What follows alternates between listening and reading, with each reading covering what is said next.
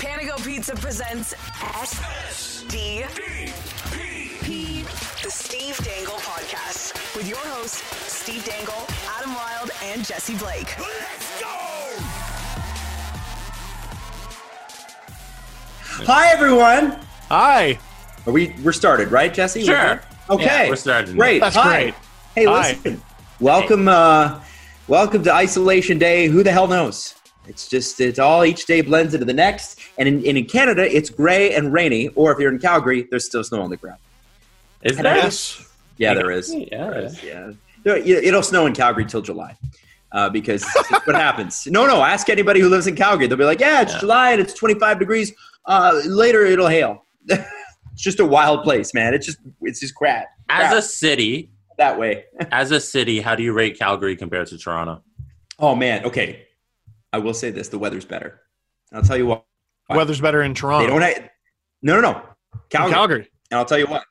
Okay. You get more days of sun in Calgary than you get anywhere else. And to a guy who I have to have windows, bright rooms. I paint everything I have white because I need brightness in my house. I'm not one of those people that can have like a dark house. Uh-huh. That was so key. It was awesome because it's never not bright. And in the middle of winter, as people from Calgary know, Chinooks goes up 20 degrees randomly one day in January, and you're like, wow, I can wear shorts outside. And then, of course, it hails in the summertime, and you get some crazy storms. So So I say weather wins for Calgary. And how do I rate it against Toronto? Well, Toronto's my hometown, so that's a little unfair.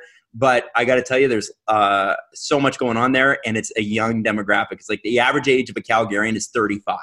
Or at least Wow. so you think like it's a lot of people our age, young, vibrant, exciting, lots of new business ideas, and like it's just cool. It's a great city. And then here's the thing: on the weekends, I used to wake up, and I had that little car back then, and in 40 minutes, I was in the mountains. Which car? The little Nissan, the 2-seater that I used to scare Steve. Nissan. What Nissan was it? It was a 350Z. Just Adam's so the people know. little bullet that he always drove the speed limit in. And Steve definitely did not enjoy driving with me in that car. Man, there was one night, like a crazy snowstorm night. That's when we recorded at your mom's house. There was all kinds of like all the trees were down. There was the ice storm. Yeah. You drove me home in what I think was -4 minutes. Holy shit. The thing about that car is that like the engine's got some power, but they're relatively cheap. And the cars are so light that they go really fast. And one of the things that you notice when you get into a performance, like it's low end performance, but you get into a car that's got some speed to it, is that whatever direction you point it in, you better be sure that's the direction you want to go. Right. Like with my pickup now, it's like it'll take some time. Maybe I need to make a split-second decision or whatever. No, with cars like that, it's like you're here and now you're there and there's no time to think. So you better make sure you're right. So you need to be a good driver is what you're saying. Well, I mean, no, not necessarily. Sometimes it makes you an asshole. But, but anyway, I loved scaring Steve in it because Steve used to get real scared, Jesse. One of my favorite things about Steve is how he drives. He 2 hands on the wheel. That's a 10 and 2, baby. 10 and 2. One mouth out the window, usually. You got yelling at people, and you're also going at least 10 under the speed limit. Yeah. That is not... Have I ever driven you? We've driven a lot. Yeah? Yeah. I can't even... In the Leafs Nation car?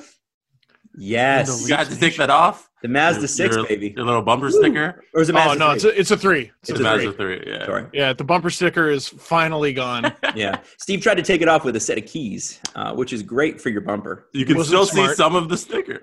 And then we got like Goo Gone or something like that, and it wouldn't come off. It wouldn't come off. Like for my birthday, Mrs. Dangle got my car detailed. That was my birthday present. Oh, that's nice. Yeah, it was actually really good. And they got it off after like 4 years. Yeah. It was a LeafsNation.com. I haven't worked for them for God knows how long. Was it their way of saying, don't forget, you're here forever? It was, yes, basically. Your content is trapped here forever. Trapped here forever. And we're going to lay you off on New Year's Day. Is that what happened? Yeah, kind of. You got laid off from Leafs Nation? Well, I don't know. They were making cuts. Anyway, we don't need to get into all You that. got laid off from Leafs Nation? We were on this show when you stopped working there. I mean, Adam, Steve Dangle's expensive, So, what a dick thing to say. I understood. Okay. Wow. Anyway. I wasn't making original content for them because I couldn't. So, no, but it was okay. Well, that's fair. If you're not doing that, then it's kind of hard to do. That's tough. That's tough for them to pay for. I get it. I will say here, I'll give a little inside baseball there. So Wanye Gretz, the owner of all the Nation sites, Oilers Nation being the mothership that started it all. So when I first got my job for Sportsnet, I had to call him up and tell him, like, listen, I can't work for LeafsNation.com anymore. Right. I got this new job. I'm sorry. Mm-hmm. At some company you've never heard of called Sportsnet. It's called Sportsnet. Yeah. So I called him up and I told him that, and I'd practiced this, and like I'd met him, like he flew me out to Edmonton. I got to see the Leafs win 4-0. James Reimer got the shutout. Is that what you were calling it? Ed Money, the new Dubai? Ed Money, the new Dubai. That's when. I don't know if Jesse was with the show yet, because someone had a giant, like a banner that wouldn't have even fit in this room, that said #Steve's Pee-Pee on it. Whoa, no, I wasn't with the show at the time. No, they came from Nova Scotia to Edmonton with a giant Steve's Pee-Pee sign. Anyway, so I didn't want to let Wanye down, because like he'd been very good to me, and like they gave me a gig and a little bit of money when I had none. That was one of the little income sources I had during the lockout. And so I tell him, I go, yeah, sorry, I got to leave. Got this new job, exclusivity, all that. Silence on the other end of the phone. And he just goes, no.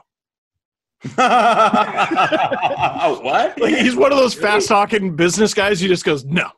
Here's what you tell him. And so he told me what to tell him, and I actually got to post stuff to the LeafsNation.com for a couple years before they were. Yeah, it wasn't. None of it was new. Yeah. So yeah, I wouldn't have employed me any longer either. So no, I'm not. No ill will. No, I just think it's hilarious that you get laid off from that. Like, I mean, no, I wasn't giving him anything new. Like, I get it. I wasn't Mikey Stevens. What he's doing now. Well, is he still? I know he's doing Yahoo and stuff too. Is he still with them? Oh, frig, Mike, if you're listening, I can't keep track. I know he's with Yahoo Sports. I don't think he's exclusive. And what kind of loser graduates University of Toronto early? Am I right? Loser. What kind of loser? Loser. Did anyone listening to this see our stream, our NHL 20 stream? I liked our stream. What was ours? Yeah, because I went off on a certain loser. I have a question. What? I have a question. Do you enjoy those streams? Because it seems like you enjoy it at the beginning, and then by the end, you want to rip your eyeballs out. Yeah. No. Well, okay. So it seems to work that way every time. It's two-pronged. The one very obvious prong is I'm extremely competitive. Okay. In chill. Okay. I get mad. And you and Adam, friggin' Batman and Robin, and you take your turns being Batman and your turns being Robin. You just turn on me, and you just gang up on me while I'm trying to carry the team on my back. We're just there to have fun, though. Yeah, man. I'm there to have a good time. I'm here for a good time, not a long time. No, you know what it is? I've done a bunch of these streams. I've with the podcast channel, with the Sportsnet channel, with my channel, and it's not my element. And boys, I'm sorry for taking it out on you. I'm frustrated. I've gotten all the technical issues, and your mic sucks, and you're trying to talk to people while you're actually doing something, and it is more of an art than people make it seem, right? Yeah. Like, I think, yes. When people are talking about like, these streamers just play video games and talk to people, it's really like just stream on it. It's just stream. Yeah, just do it. Play video games. Just stream. No. Be entertaining and play a video. Here's the thing: being entertaining is hard enough. Now play a video game doing it and do it well. Yeah. Live broadcast from your home. Yeah. Just do that. Yeah. Why don't you simply do it?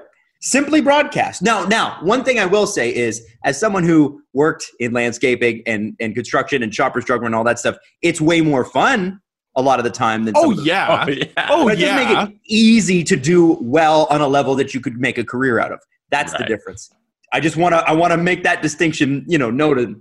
Yes, we're not comparing streaming to heart surgery. Or one is more difficult and the other is heart surgery, and I'm sure a lot of people understand that. Right. Yeah, a lot of right? A lot of people I do have a question about that, and this doesn't doesn't speak about to heart surgery or anything. No, are there more professional streamers in the world playing video games or heart surgeons? Oh. Like ones that can actually make a living doing it. You know what I mean? Because there are... One has been around a lot shorter a time than the other. So heart surgery kind of has a then heart surgery's got the edge? Yeah, I think it has a head start. See, it's also a much more practical route. There's a direct route to heart surgery. You can be a bit of a... You can be a bit of a bootleg streamer, though, like a sort of really low-budget streamer. I feel like there are... Yeah. But I feel like there are no bootleg heart surgeons. No. There are no... Well, here's the lesser-known heart surgeon. Dr. Nick Riviera? Yeah. Inflammable means flammable? What a country. What's interesting about that is it would probably, for a lot of people, like Steve, how long have you been doing this? Doing what? The streaming? Not streaming, but like YouTubing. Oh my God. I had to remind Mrs. Dangle, actually. So I posted the LFR for game 3 against the Caps because I was on the other night. Mm-hmm. And I was floating around the idea of doing classic ones because they showed a game from 2004. I think it was game 7 against the Sens. And my wife goes, were you making videos back then? And I go, 2004? No. I go, I started after we met. You got me the webcam. She's like, well, when was that? I go, when was that? What do you mean, when was that? 2007. So anyway, I've been doing it for 13 years. So it is not a fair question, though. Well, she forgot. But 2004 was before 2007, and that's when we met. Steve, you, of all people, cannot be the one giving your wife a hard time for forgetting something. Right? I have a great long-term memory. You can. I have a horrible. I don't remember how the show began, but I remember 2004. Right. You wrote a whole book based on remembering things from 2004. Yeah. Basically. Pretty much. There was a reason I was asking this and hoping for a one-word answer, but that's not what I got. No, that's never what you get, is it? No. No, I was What do you need? What do you want? You should know better. You said 13 years, right? Yes. And you don't make what a heart surgeon makes. It takes a heart surgeon. Probably around the same amount of time to become a heart surgeon. 13 but years then at school, least, and tough, grinding, impossible school with crazy student debt. But at least then you make what a heart surgeon makes. Yeah. And you are a heart surgeon, you get to say that. Because it takes streamers a long time to make anything, right? Like most of them. Oh, yeah. There are people with hundreds of thousands of followers who make nothing. Because followers does not equal money. No. There's a ton of variables. Well, because you could be the 50 millionth person doing Call of Duty, right? There's, right? We've talked about this before. Like if you meet someone, generally they'll just, hey, I love your stuff, whatever, just polite, cordial. But if someone gets just a few drinks in them, a few of them are a very thin layer away from just being like, what do you make? Oh yeah, right. And I've had that before. How much money you make? What is it? Oh, and then they explain to you how they make money. They YouTube explain, and they go, "Oh yeah, it's like per click. You get like X cents per." No, dude, that's not. I do not know how it works. I have no idea. YouTube's exactly forthcoming with it.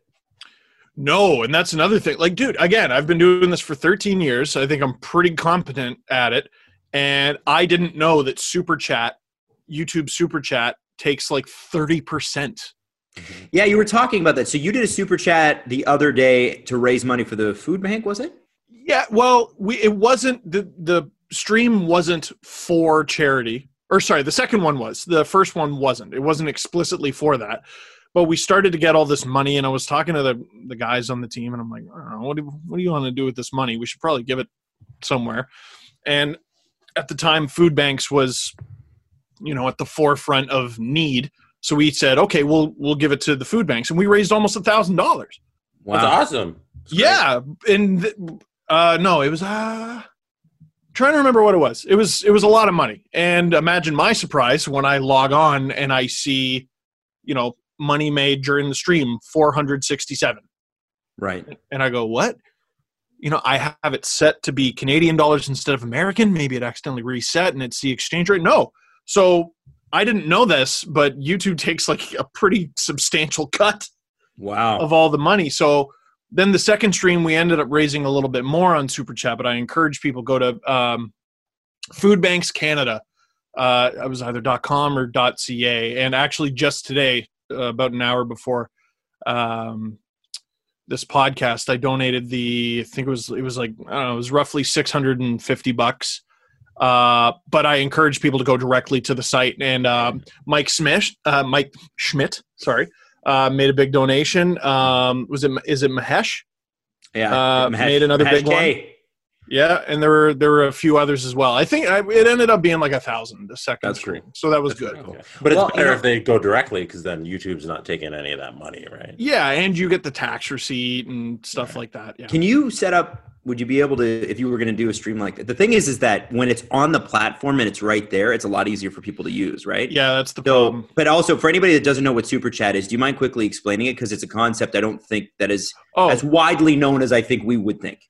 Yeah, so it's weird. YouTube flirted with the idea of a tip jar for a while. They don't do that, but what they do instead is Super Chat. So if you do a stream and there's like 1,000 people in there, there's going to be a bajillion comments, and they're going to be difficult to see. So if you make a donation, doesn't matter how much money, it can be $1, it could be $50, it goes to the top. So Super Chat is basically, I guess, sort of pay to play. I don't know. It just pushes you to the top. Freemium. Okay. I don't know. Interesting. But it's obviously voluntary. So that's what it was for, and it was sort of meant as a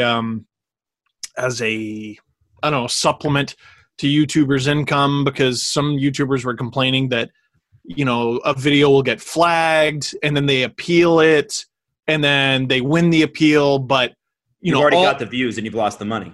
Yeah, well, like if someone did that to my LFRs, like I got basically a 24-hour period, maybe less, to get those views, because it's news-based, and I make X amount per video, and if the first 15 hours or whatever, it's demonetized, I basically get no money for it. So it was basically meant to supplement that. But man, YouTube takes a heavy cut. Some people were telling me I can appeal it, because if it's specifically for charity, I feel like they waive the fee or something. eBay did that. Remember, I got into it with eBay over the Easter Seals thing, and then they waived it and they gave me the full fee, and I donated the difference. YouTube hasn't gotten back to me, so I don't know. We'll see. Okay. Oh, that's interesting. Sorry, no, go ahead. I was gonna say, on Friday we streamed, that's how we got into this conversation. Right.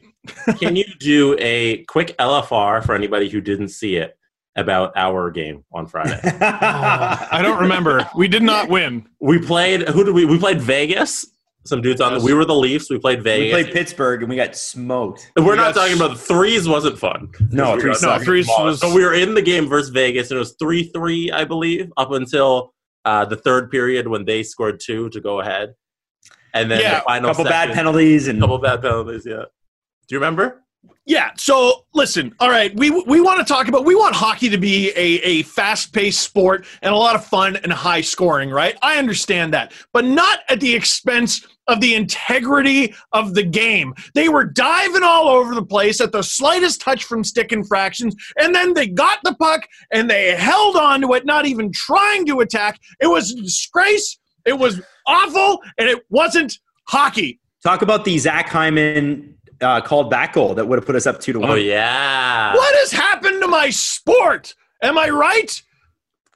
Anyone who says, what has happened to my sport, don't look through their likes. You'll be very disappointed in them. But, I mean, generally speaking. But, no, it was Zach Hyman just driving the net. He got shoved in nefariously by an unnamed defender. Wouldn't even show his face. He was masked like he was trying to avoid losing honor and getting a bounty in Red Dead Redemption 2. And then the goal got called back. And that, I believe, would have put the Toronto Maple Leafs, the good guys, up. And instead they lose. Disgraceful. What is Gary Bettman going to do about this? I want to know. It was very realistic really to the point where if you touch the goalie, it's not going to be a goal. And one of our guys touched the goalie. So and he didn't mean it wasn't one of us controlling him either. It was the computer-controlled guy. As it always is. What is Gary Bettman going to do about this? Leave a comment in the comment box down below what you think Gary Bettman is going to do about this. But that is it for this one. Thank you very much for watching. Click like if you like this video. Click subscribe if you really like to tell your friends what has happened to my sport. I want to do a quick shout out because we've asked people to shout out people in their lives that are making kind of a small difference during COVID-19, what we've been seeing. And I just would like to read out this message. Is that cool with everyone? Yes.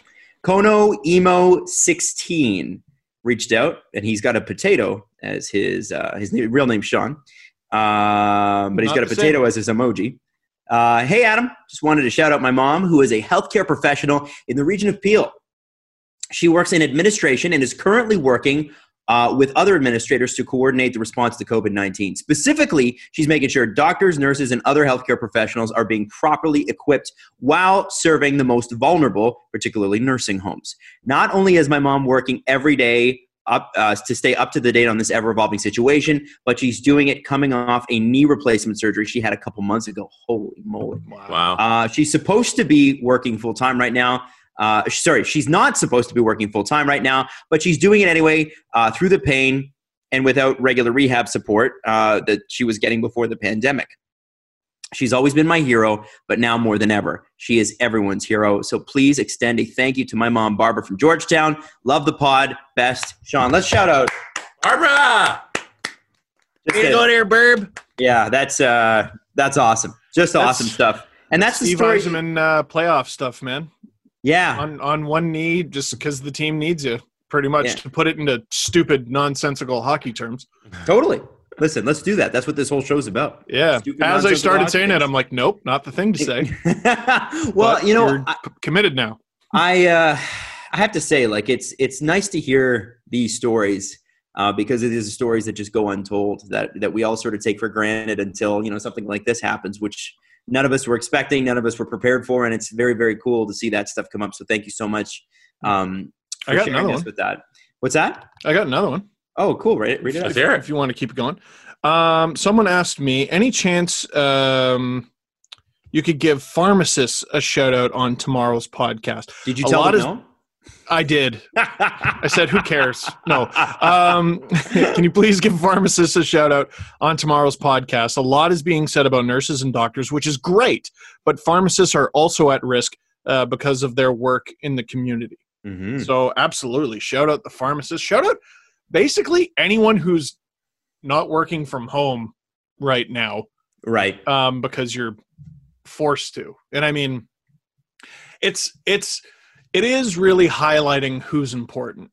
Oh yeah. And that's not to say if you're working from home right now, you're not important, but it's showing us like, oh, doctors should be compensated like kings and queens. Same with nurses, same with pharmacists, same with I'm starting to think the absence of teachers has created I think people are like, oh man, my kid is a lot of work. I saw a great meme about parents going, oh my kids, oh I can't wait for school to be back. And the meme was basically, no, you screwed up as a parent and now you have to lie in it. Which I thought was a little aggressive, but it wasn't my wife. My wife didn't make it. She's not she doesn't like memes and everything. I'm starting to think, listen, minimum wage is a thing and someone's going to be compensated the least. I'm starting to think people who work at the grocery stores shouldn't be that. They're not right now. They've had their wages temporarily raised, at least in Ontario. That's awesome. Good. Loblaws, Sobeys, I think TNT Supermarkets on that. I believe Metro jumped on that. Like the major chains, I think have all boosted it, and I believe managers as well. Although I don't know that for sure. All of them. Yeah. Well, it's certainly and you say, well, then who brings the supplies? The truckers, and they deserve more and whatever. Yep. I think that the reason that, see, when we do shout outs on this show, and this is just normal behavior, I'm not really worried about this, but we always get people who go, hey, how come you didn't shout out X? And that's okay. Yeah. Like, that's totally cool. I understand that.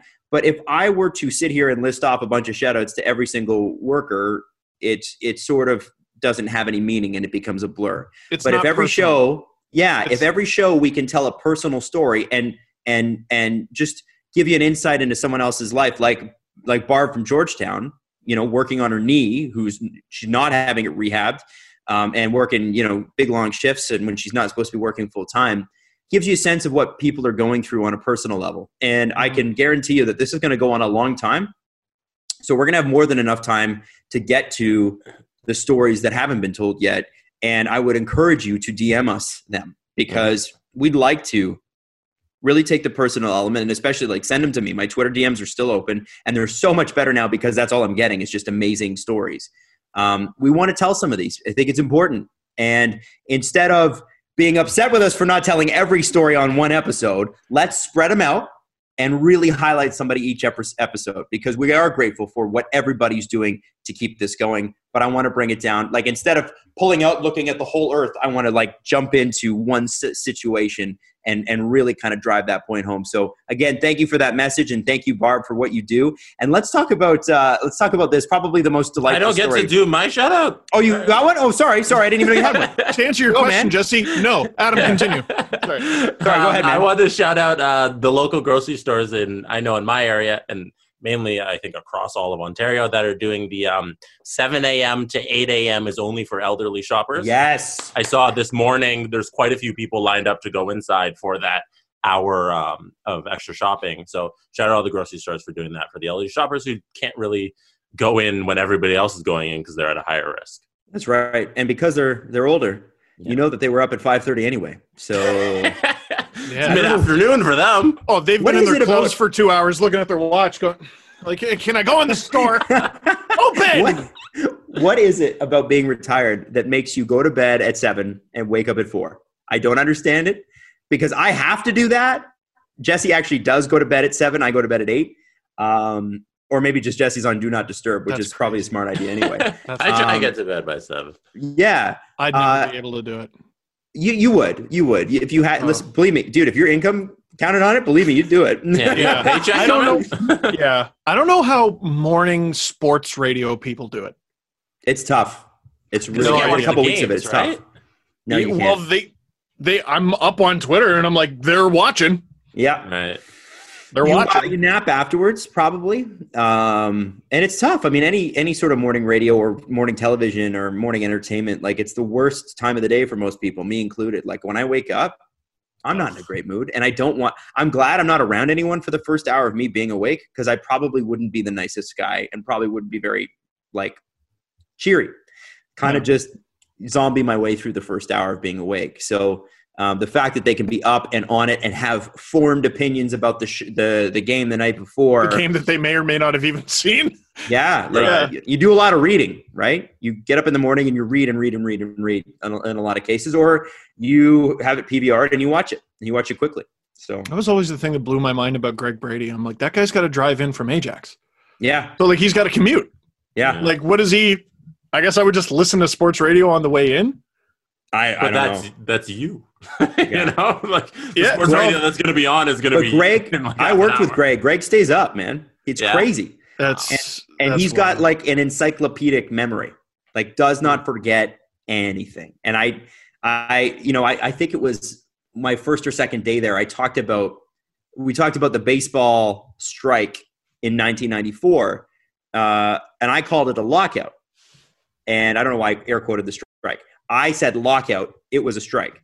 I believe. And he texted me later that day, and he's like, "Hey man, just a heads up, it was this, not that." And he's like, I don't want to correct you on the air or whatever like that, but you got to know that stuff. Oh, and I appreciated that. Than I am. No, I appreciated it because, you want to be, it's because you're talking to the hardcore sports fans, and I know what that's about. I'm wrong all the time. So you forget details and stuff like that. Anyway, that guy, it's a different world, like in Scotty MacArthur and Mike Zigomanis and Landsberg and Koliakovo and stuff, the sports guys, and it's a tough gig. It's a tough gig to do every single I'd love to see someone try. My nighttime is like 11 a.m. to 7 p.m. That's where I get like my 8 hours of sleep, and then the rest of the day I'm up. So your like mid-afternoon would be when you're doing the morning radio show. Yeah. That makes sense. So you can stay up for the games. Like the morning when you wake up at 7 p.m. That's your morning, and then you go all day, and then you go to bed at 11 a.m. Can I ask both of you? Yeah. How do you guys survive podcast days? Because Yeah, you've already done that. You've hard done to the morning explain. show, and now you got to do this? It's easier than you think. Yeah, it's not as bad as you think. But like, Yeah. okay, what time do you wake up in the morning? It varies. Okay, but like- Let's say 8. Okay, 8. So by the time we podcast in our day, it's 8 p.m. for you. So by the time we finish. So we start podcasting at 2 o'clock in the afternoon, right? By the time we finish, it's around 4. We were up at 4. So we start podcasting at what would be 6 o'clock at night for you. Right. That's a good way to put it. And that's gross. So that's, and then it finishes at 8, and we got to be like up, right? Because Steve, you've got all the energy in the world, and some days we do and some days we don't. So we got to fire up the engine. Today I do. Yeah. Today I do. And I don't want to make it seem sucked. like there are people, like, to put it in context, this is not some labor intensive gig. So there are nurses who work 12-hour shifts. Yeah. Sometimes more. Like this Yes. we're sitting here talking hockey into a camera. With that in perspective, Right. it can be tough. I'll tell you when it was really tough was when we used to do. I did BT, and then I would do the afternoon show, and then we would do the podcast at 7 p.m. at night. Not even that. You do BT, then the afternoon. No, then your side gig as the Channel 1 on Rogers Cable. Your World This Week. Yes. And then sometimes the podcast before the afternoon radio show. Yes. Because we do it at like noon, and then Yes. you go right to radio. Yeah, so it would be, I would show up at work at 5:40, I want to say, and be on for 6:40, and then I would finish work at KISS straight at 7 o'clock at night. So it was just nuts. It was stupid. Let's do podcast roll call. Steve, here. Jesse, here. Adam, Brady. You were just Night of the Living Dead for like a full, what was that, 3 2 years. years? 3 It years. was crazy. 3 years. I don't know how you 3 did years. it. Well, I think I did it because I was in my 20s. But I think have I talked about on the memory thing on the podcast before? No. Have I ever told you about? Okay, so after that part was over in my career, because obviously I don't know if you remember when I chose to leave and pursue other things, obviously like what I'm doing right now. Yeah. And one of the things that came up randomly on my Facebook page during that 6-month interval when I was between contracts was it was a TED Talk on sleep. And I'd never really thought, like, I'd wanted to look into researching sleep and, finding out more about it. And the only thing in Toronto that was available at the time were these like sleep apnea clinics, which I don't have a problem sleeping. So I didn't want to take up their time doing that. But what I wanted to do was figure out a way to optimize. So I'm like, okay, I'll watch this video. Maybe it'll teach me something about what sleep is. And it tells you to, you got to, you got to have your electronics off 30 minutes before. You got to have your room at about the average human sleeps best, apparently, at about 18 degrees Celsius. When That's it's what they colder. said. When it's a little bit colder. Now you can put blankets on, you can take them off, and I'm already hot as it is, so I like it even colder than that. I haven't slept with a blanket in like a year. Oh, Because You sleep without a blanket at all? I sleep with a sheet, like barely that. I run too hot at night. yeah, me too. You can man. relate, Adam. Yeah. Me too. No, so I run have too a hot all the huge- time. hey. No, I have a huge problem every spring because this was my winter setup. 3 comforters and a 20-pound weighted blanket after Christmas. Oh, it's the best. Do you wake up drenched? Yeah. Do you? Are you a pool? Yeah, there were some nights where it was pretty bad. But I keep doing it. Just wake up wet. Yeah, it's lovely though. I love it. It's like I'm so warm and cozy. It's like in a lobster tank, just getting slimy. I'm just safe. No, but I'm safe. But I'm safe. So your sleep apnea test. Yeah, so I'm looking at this. I didn't take a sleep apnea test because I'm not wasting their time. That's silly. I'm not. I sleep great. It's just I didn't get enough, and I wanted to know how to maximize it. And what they said was, they're like, listen, these people that sleep, that say they sleep 3 hours a night, that's good for them, but it's horrendous for their health. And there are some people legitimately that have sleep problems and they can't. And that's a medical issue that they have to look at. The average person needs 8 hours a night minimum. That's what you need. And they said, here's what happens when you don't sleep. And if you want to have nightmares, find out what happens to your brain when you don't sleep. And one of the major things that they say that goes is your short-term memory. And yeah, right? So and this is when it's chronic. So for me, and this is going to sound dramatic and I don't mean it to, but there's very little about those 3 years. I'd say 16, 17, or 17, 18, 19, I guess, or 16, 17, 18, whatever they were, 2016, whatever. Whenever I started on breakfast television to whenever I finished, there's very little about those years that I can remember specifically. Wow. So, and I don't mean that I can barely remember my day to day. People will sometimes say, like, on the podcast, do you remember doing this? Like, I can barely remember our trips to Ottawa, our trips to London, our trips to doing, we do, the hockey game at cinemas and stuff like that. You don't remember those? I remember pieces, but I can't even remember. I don't know what I did for Christmas. I don't know what I did for my birthdays. I don't know if we celebrated Thanksgiving. I can't remember any of it. And that's the scary part for me, is that, like, I lost all that. And so there's in my memory, it's almost like it's like color picture, black and white for 3 years. And now it's been all color in my memories again. So yeah, it's a bizarre thing. And so, yes. And they teach you, they're like, grind it out. Okay. Yes. And it did great things for my career. No. But not at the expense of your health. No, and you can't do that forever. And guys, I put on like 30 or 40 pounds. You can see it in the podcast videos. You can see me putting on the weight. You've lost a bunch of weight.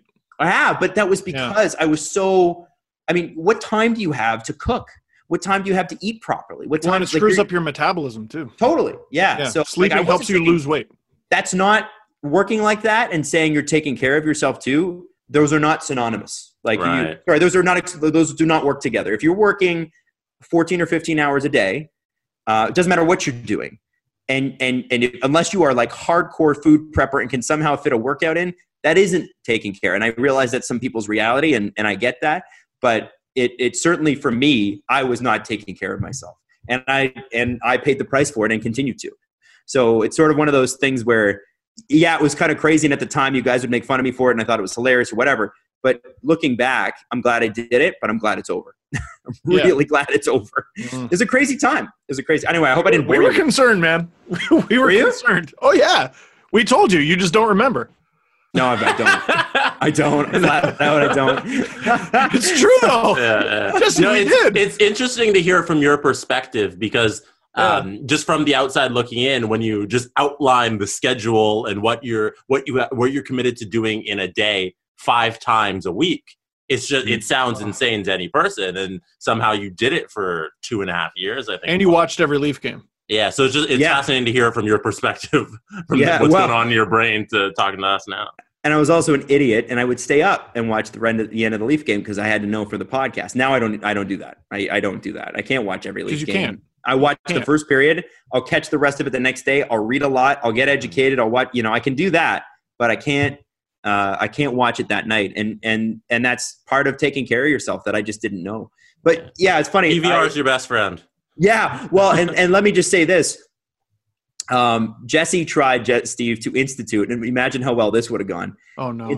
Jesse was like, he was the producer, right? We had a national show to worry about. Oh, no. And he was like, listen, I need you in here at like 2:30 so we can plan this show out. Oh, my God. and every day at 2:55, I walked in and said, I'm sorry, man. I had to keep sleeping, man. We got 5 hours of radio to do. We want to plan out the show. You wanted him in studio for 2:30? Well, Yeah, we had to go live at 3. Yeah, we had to have the show done. We had to prep the show. We had to put together a show. Yeah. Wait, the show... Wait. No, this is when we did afternoon, Steve. Yeah, so this was 3 to 7. 3 to Jesse 7. was the producer, right?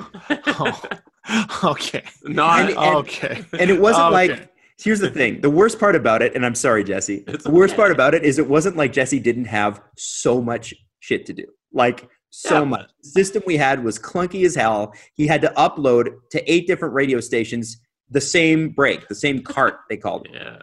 So it's like, imagine uploading an audio file that's like a song length 8 different times just for that one break to run. And we had to, would you have to do that? Over the course of the show, we'd have tedious. So it's 20, 8 times 8, so it's 16 times 8. What is 16 times 8? That's 16 times too 8. much. So 128 times or something in a day. Yeah. Something like that. It wasn't like it uploaded right away either. It was like it took time. No. And sometimes I'd batch them all, and then the engineers would get mad at me because they're like, you clogged up the entire Rogers radio system for Canada. But I'd be like, I did all my work, and now I just sit here and watch it go. Well, you can't blame me. Yeah. No. Stop it. So I would do the top hour of the Adam Wilde show thing would run, and then I would do the top hour, and I'd have would have just woken up from a nap. So I was really groggy each day, every day. But you had to turn it on, man. Like, turn it on. Let's go. And you lived across the street, so you you literally walked out of bed. Yeah, I like rolled off the couch or out of bed, and then walked over and was there in 5 minutes. And then I would say to Jesse, I'm like, okay, I think I want to do this for our first major content break. So I'm going to tease that, and then in the middle of that, while I'm putting that break together, then we'll put together the rest of the show, which is 1,000% never the way to do that. And we don't do that now with Virgin Mornings. Ever. I know I'm notorious for being late, but the amount of times I beat Adam to the studio when he lived across the street was mind-blowing. I picked him up. Yeah. You were up a couple times. Yep. You lived across the street. I know. So it's basically I pulled a U-turn. It was bad. Oh, my God. Listen, but you were dying. You were slowly dying. It's not your fault. It was just... It was. I gotta work hard, you know? Yeah. It's I want to get things done. And it's the right mentality. It just, I don't know, just executed in the wrong way. Because there's something to that, you know, just working hard. Like that's something, that's a philosophy everybody should have. Sure. I worry about the way success is viewed and success is taught. Like, I think I've talked about this before. There's a new Kevin Hart produced, I think, Kevin Hart documentary on Netflix. And he paints himself in a very, I don't know, the way I would probably paint myself if I made a documentary about myself. It's pretty positive for the most part, but he shows his screw ups and he shows, here's the time I wake up and here's me at the gym. But like, he looks like death warmed up on a lot of days. Like oh wow. And this is a guy who, like, he's got like an athletic deal, like he's in amazing shape. He's possibly the most successful comedian financially the world has ever known. Of all time, yeah. Well, of all time. Maybe Seinfeld. No, well, yeah, there's that guy. But depends on how you're counting the money. Yeah. Depends how you're counting the money. But like, I mean, you give Kevin Hart a couple more decades like Seinfeld's had, and he probably passes him. Probably.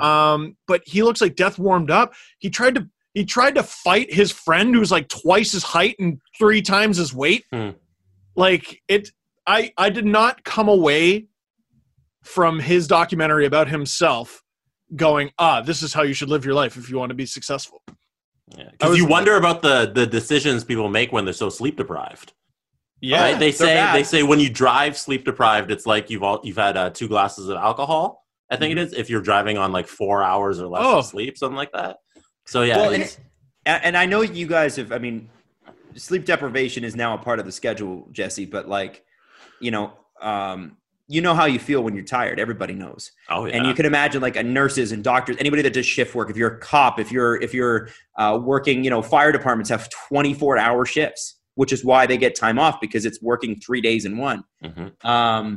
The system. You hold on, Sorry. but let me just say this: the imagine enjoying nothing. So like if and I'm not kidding. Imagine not being able to enjoy things to their real fullest. And like I'll tell you, it had an effect on my relationship with Caprice, because like if a Friday night came out and she was like we're 26, 27 years old, and tough. she's like, hey, do you want to go out? And I'm like, fucking no way. Yeah. No way. Or if I did, I was miserable, because it was like 7:00. I'm looking at my watch going, I want to die. I'm so tired. And so all you end up doing is talking about how fucking tired you are. Yeah. And it's so boring for people to listen to. It's so not what they want to hear, especially from someone who doesn't do anything important for a living. Oh, you broadcasted. You talked all day. You asshole. Shut up. And it's sort of, no one wants to hear that. It's when you're younger, maybe you pregame or something before a party, and there's always someone who takes it a little too far and they end up barfing nice and early in the night. You mean a good time? A great time. By the time you get to your late 20s, people are just falling asleep before 9:00. Yeah. The pregame is the activity, right? Yeah. Oh, Everyone's you don't go to the this. club. Yeah. Oh, yeah. You don't even. Yeah. You're passed out from sleep deprivation an hour before. Yeah. A few years ago, you're talking about getting in a car. Oh yeah. To go somewhere, not to drive. But yeah, I mean, there were bars we didn't go to till like 12, 1:00. That's bananas. Yeah, it's like, we wouldn't get there too early. That's lame. Now it's like, let me get there early before all the people are there. Yeah. I don't want to deal with all these sweaty people. No. Which is great. It's the two best times I think I've ever had at a bar.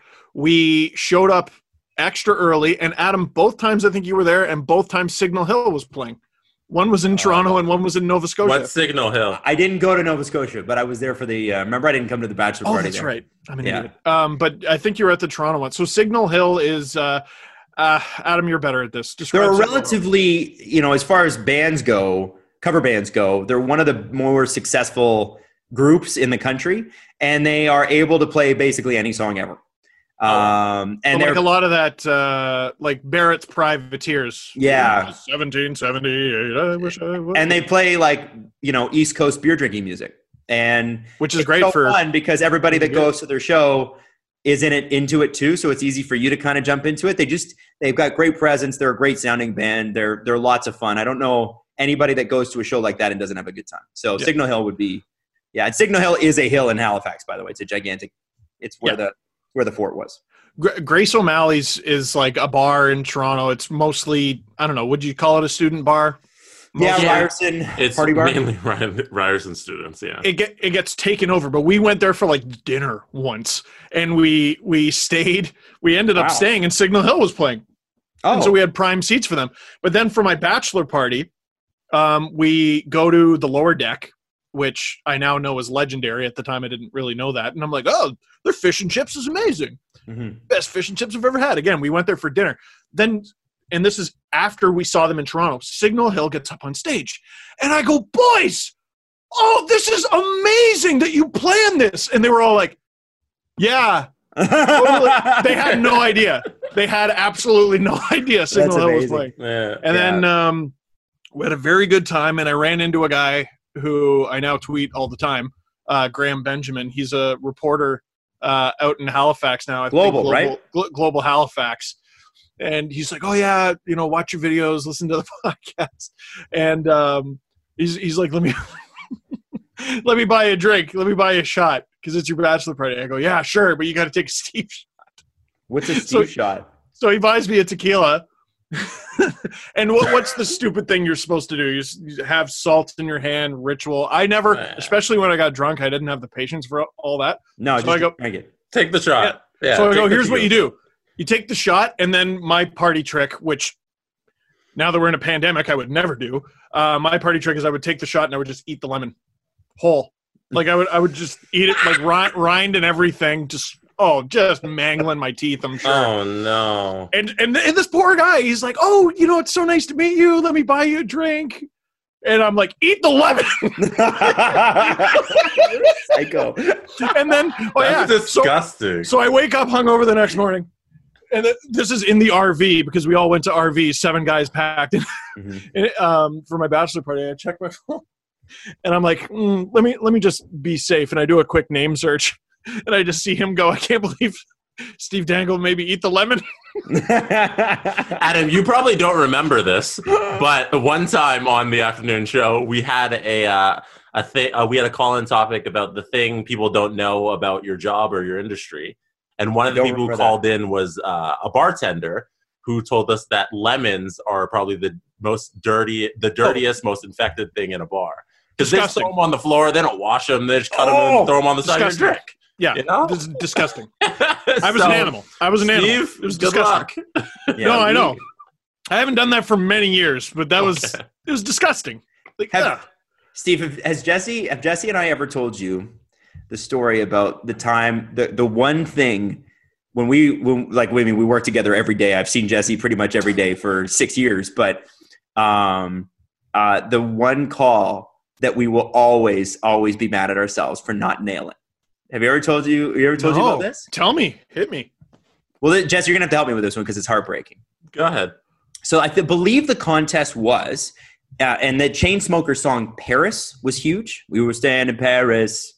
Get away from your parents. Remember that song? The one with Halsey? Oh. Yeah. Was that with Halsey? No. That was Wasn't that the Closer. Oh, yeah. I'm thinking Closer. My bad. Yeah. But Paris and parents. Yeah. Things that rhyme. Listen, it made them millions of dollars. Good for them. And they put on we saw them at the iHeartRadio Jingle Ball a couple of years later, and they were great. So, anyway, so the idea is you get to win a trip to Paris to see them. But you have to go with your parents. No, you do not have to go with your parents. Okay. And we call the winner, who I believe had text messaged in or emailed in or something, Jesse. I forget how we did it. Yeah. But we got them on the phone. And it was like 4:00 in the afternoon, and she sounded like she just rolled out of bed. So I could relate to that. And I was like, "Hey, just wake up." And she's like, "Oh, it's night here where I am." And we were like, "Uh-huh, really?" It might have been later in the show, might have been 6 or 7, whatever. And we're like, where you're from? Like, where are you? Yeah. And she's like, "Oh, I'm in Paris." And we said, "Oh, that's cool." And then we ended the call. Yeah. And we were sending her.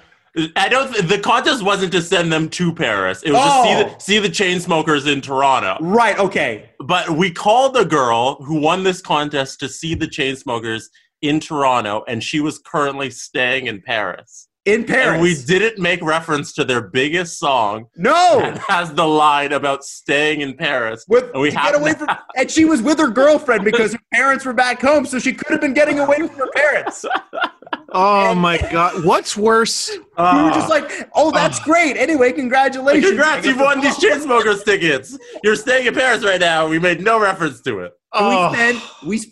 We immediately, after we ran the call, both of us looked at each other and went, "We fucked up." Like, we didn't play the song. We didn't reference the song. Nothing. What's worse than those moments you just can't get back?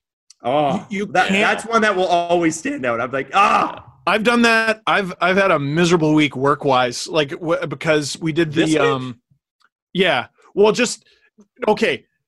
The stuff I've been putting out, most people have been like, "Hey, yeah, whatever." Your Harry Potter video was great. That was fun.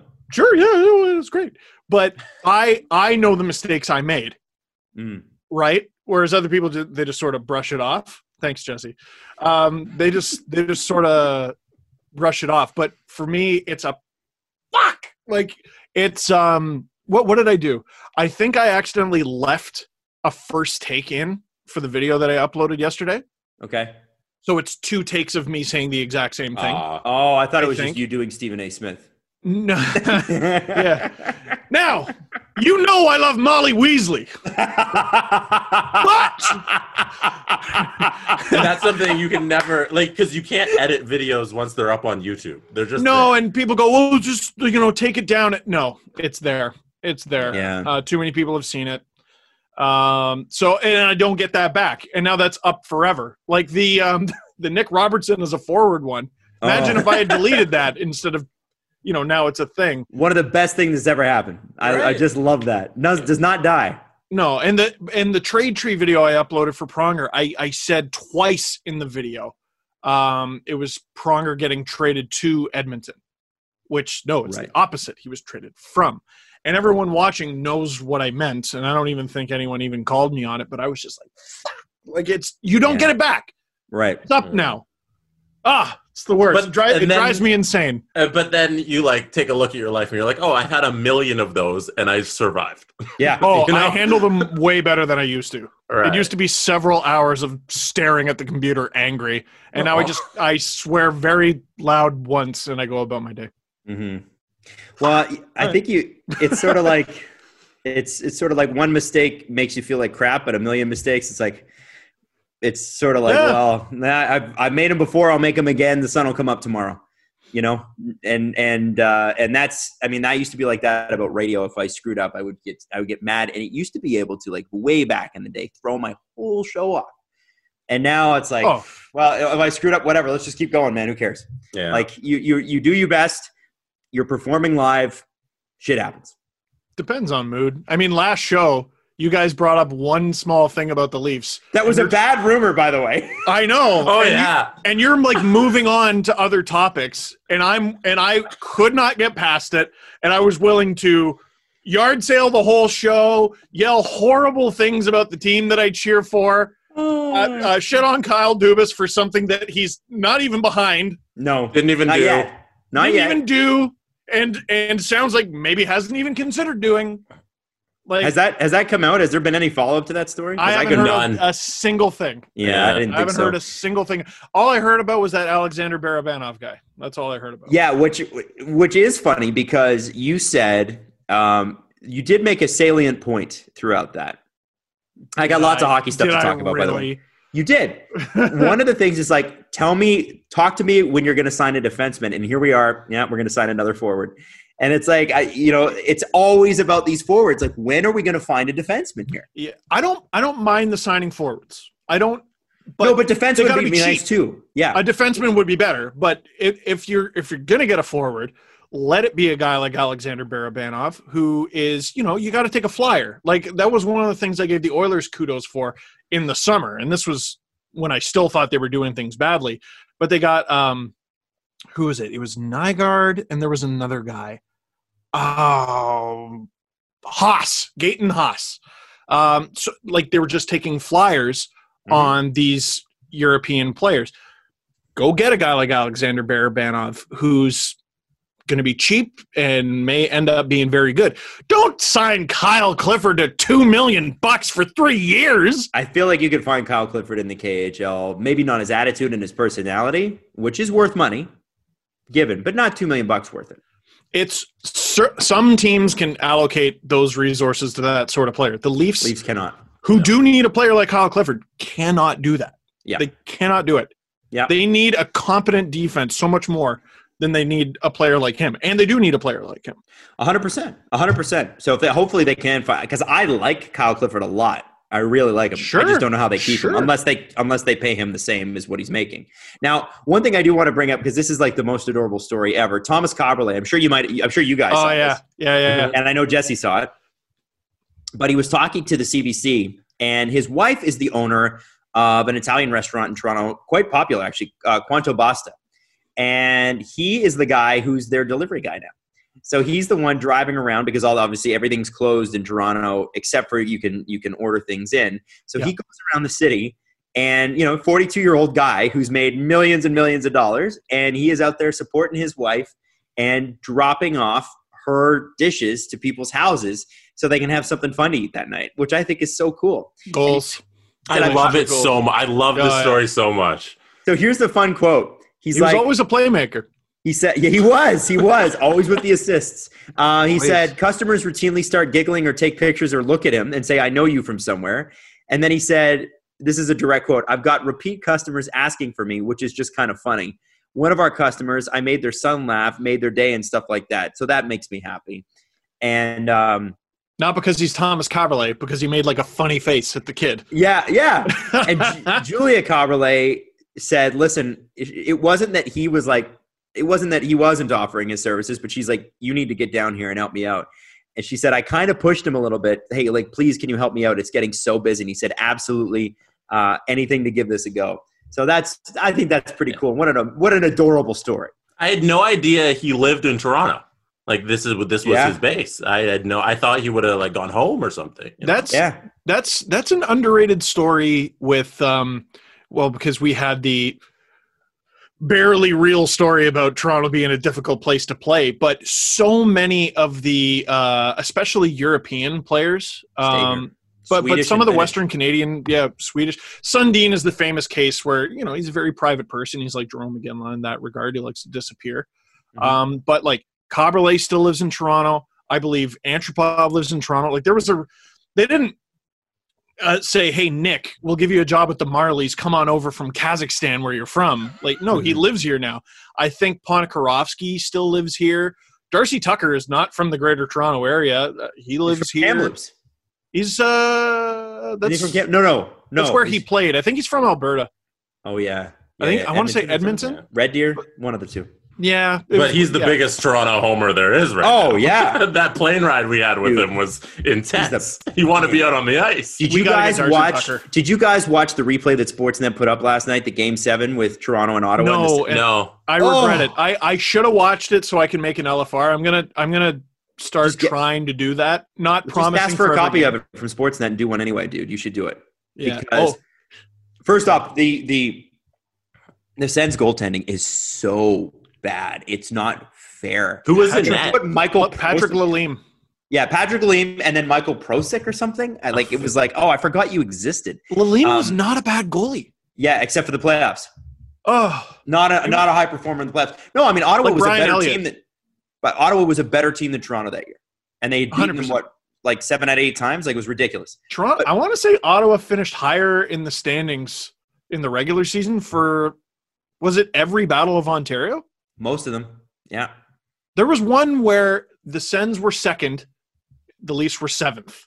The season series was 7-1 for the Sens, and the Leafs swept them. Yeah. Well, it was ridiculous. And here's the funny part is I watched it, and first off, Darcy Tucker is just an animal. And so much fun to watch play. I forgot how much fun that team was to watch play because first off, it was a different style of hockey. The game has completely changed. But there's an attitude that Darcy Tucker has. And when we talk about that famous trip to Boston where the Leafs got killed, and he's on the bus afterwards with all of us, like, fans, and we were there to spread the word about the trip, influencing, I guess. But there were winners on that trip, and he holds court, and there's 40 people around him on that bus, and he's talking about what he would do if he could just get into that dressing room and get into those guys' heads. And he's like, they don't know, they don't realize that this is it. This is it. This might never happen again. This is it. And he never won. Exactly. You understand how professional athletes get to that level. Like the mentality that he had, just that fire and that passion. Normal people don't have that. That's a certain intensity where you're playing like the pinnacle of the sport and you get it. Do you remember the pen? Yeah. The pen, he had this pen. I was just looking for one. He had this pen in his hand and he was just sort of like looking down and just playing with this pen in his hand.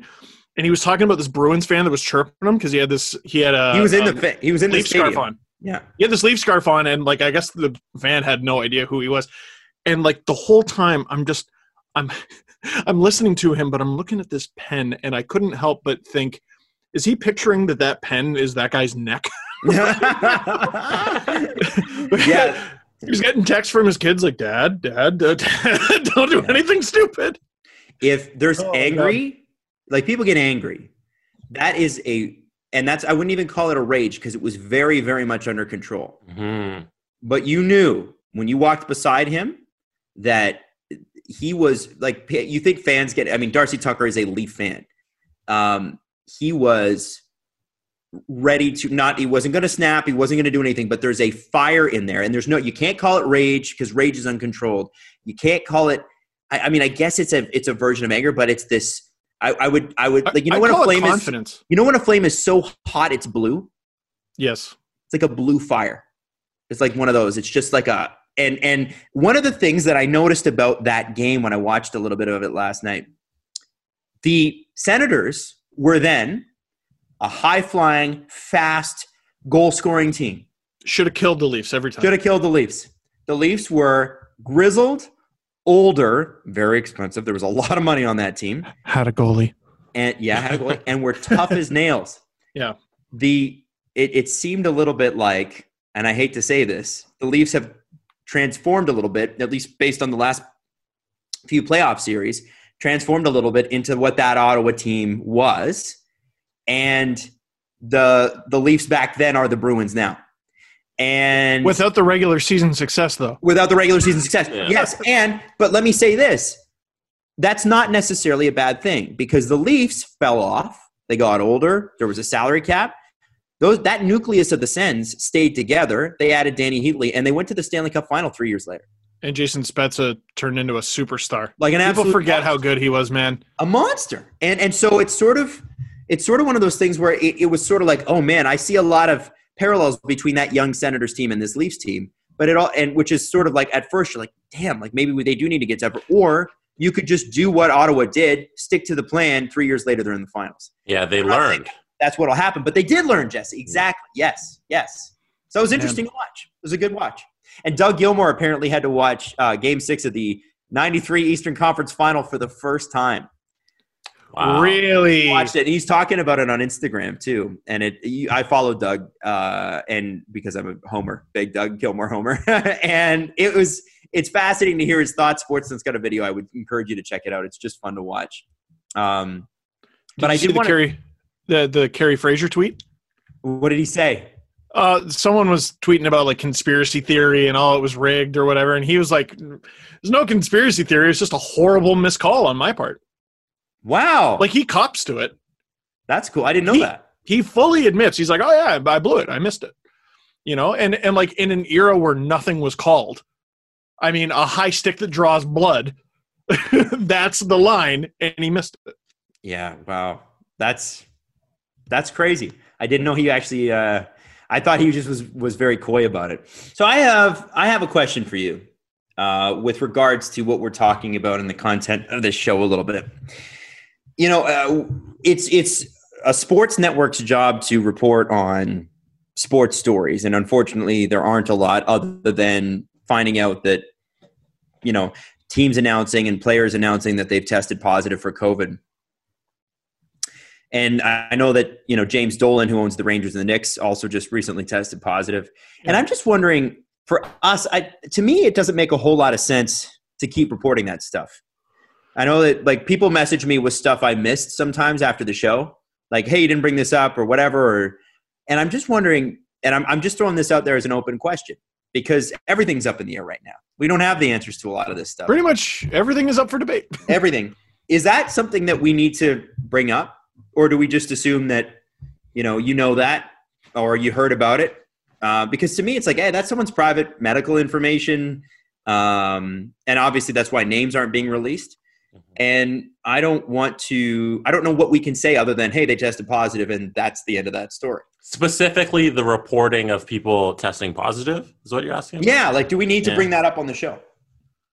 Is that something, like, unless there's an actual story behind it? Like the James Dolan one, it's just, he's the head of the Yankees and Knicks Rangers and Knicks. And he tested positive. And we have a second Colorado Avalanche player. And I believe there was a second Ottawa Senators player. But, like, other than, you know, please continue the isolation, we should expect that there are going to be players, just like there are normal people, testing positive for this. Yeah, the specific ones, like James Dolan is very important, influential, notable person. Sure. For the news to come out that he has it, to me, in terms of news, that's relevant. I think for us to comment on that news, there's nothing to comment on. Oh, yeah. We don't have an opinion. I hope he gets better. Like, right. That's my point, though. Like, where do you even go with that, right? Yeah. We can't have a discussion. There's no round table about, hey, this guy has corona. No, I would say what I don't understand is a second Colorado Avalanche player has tested positive, and we don't name them.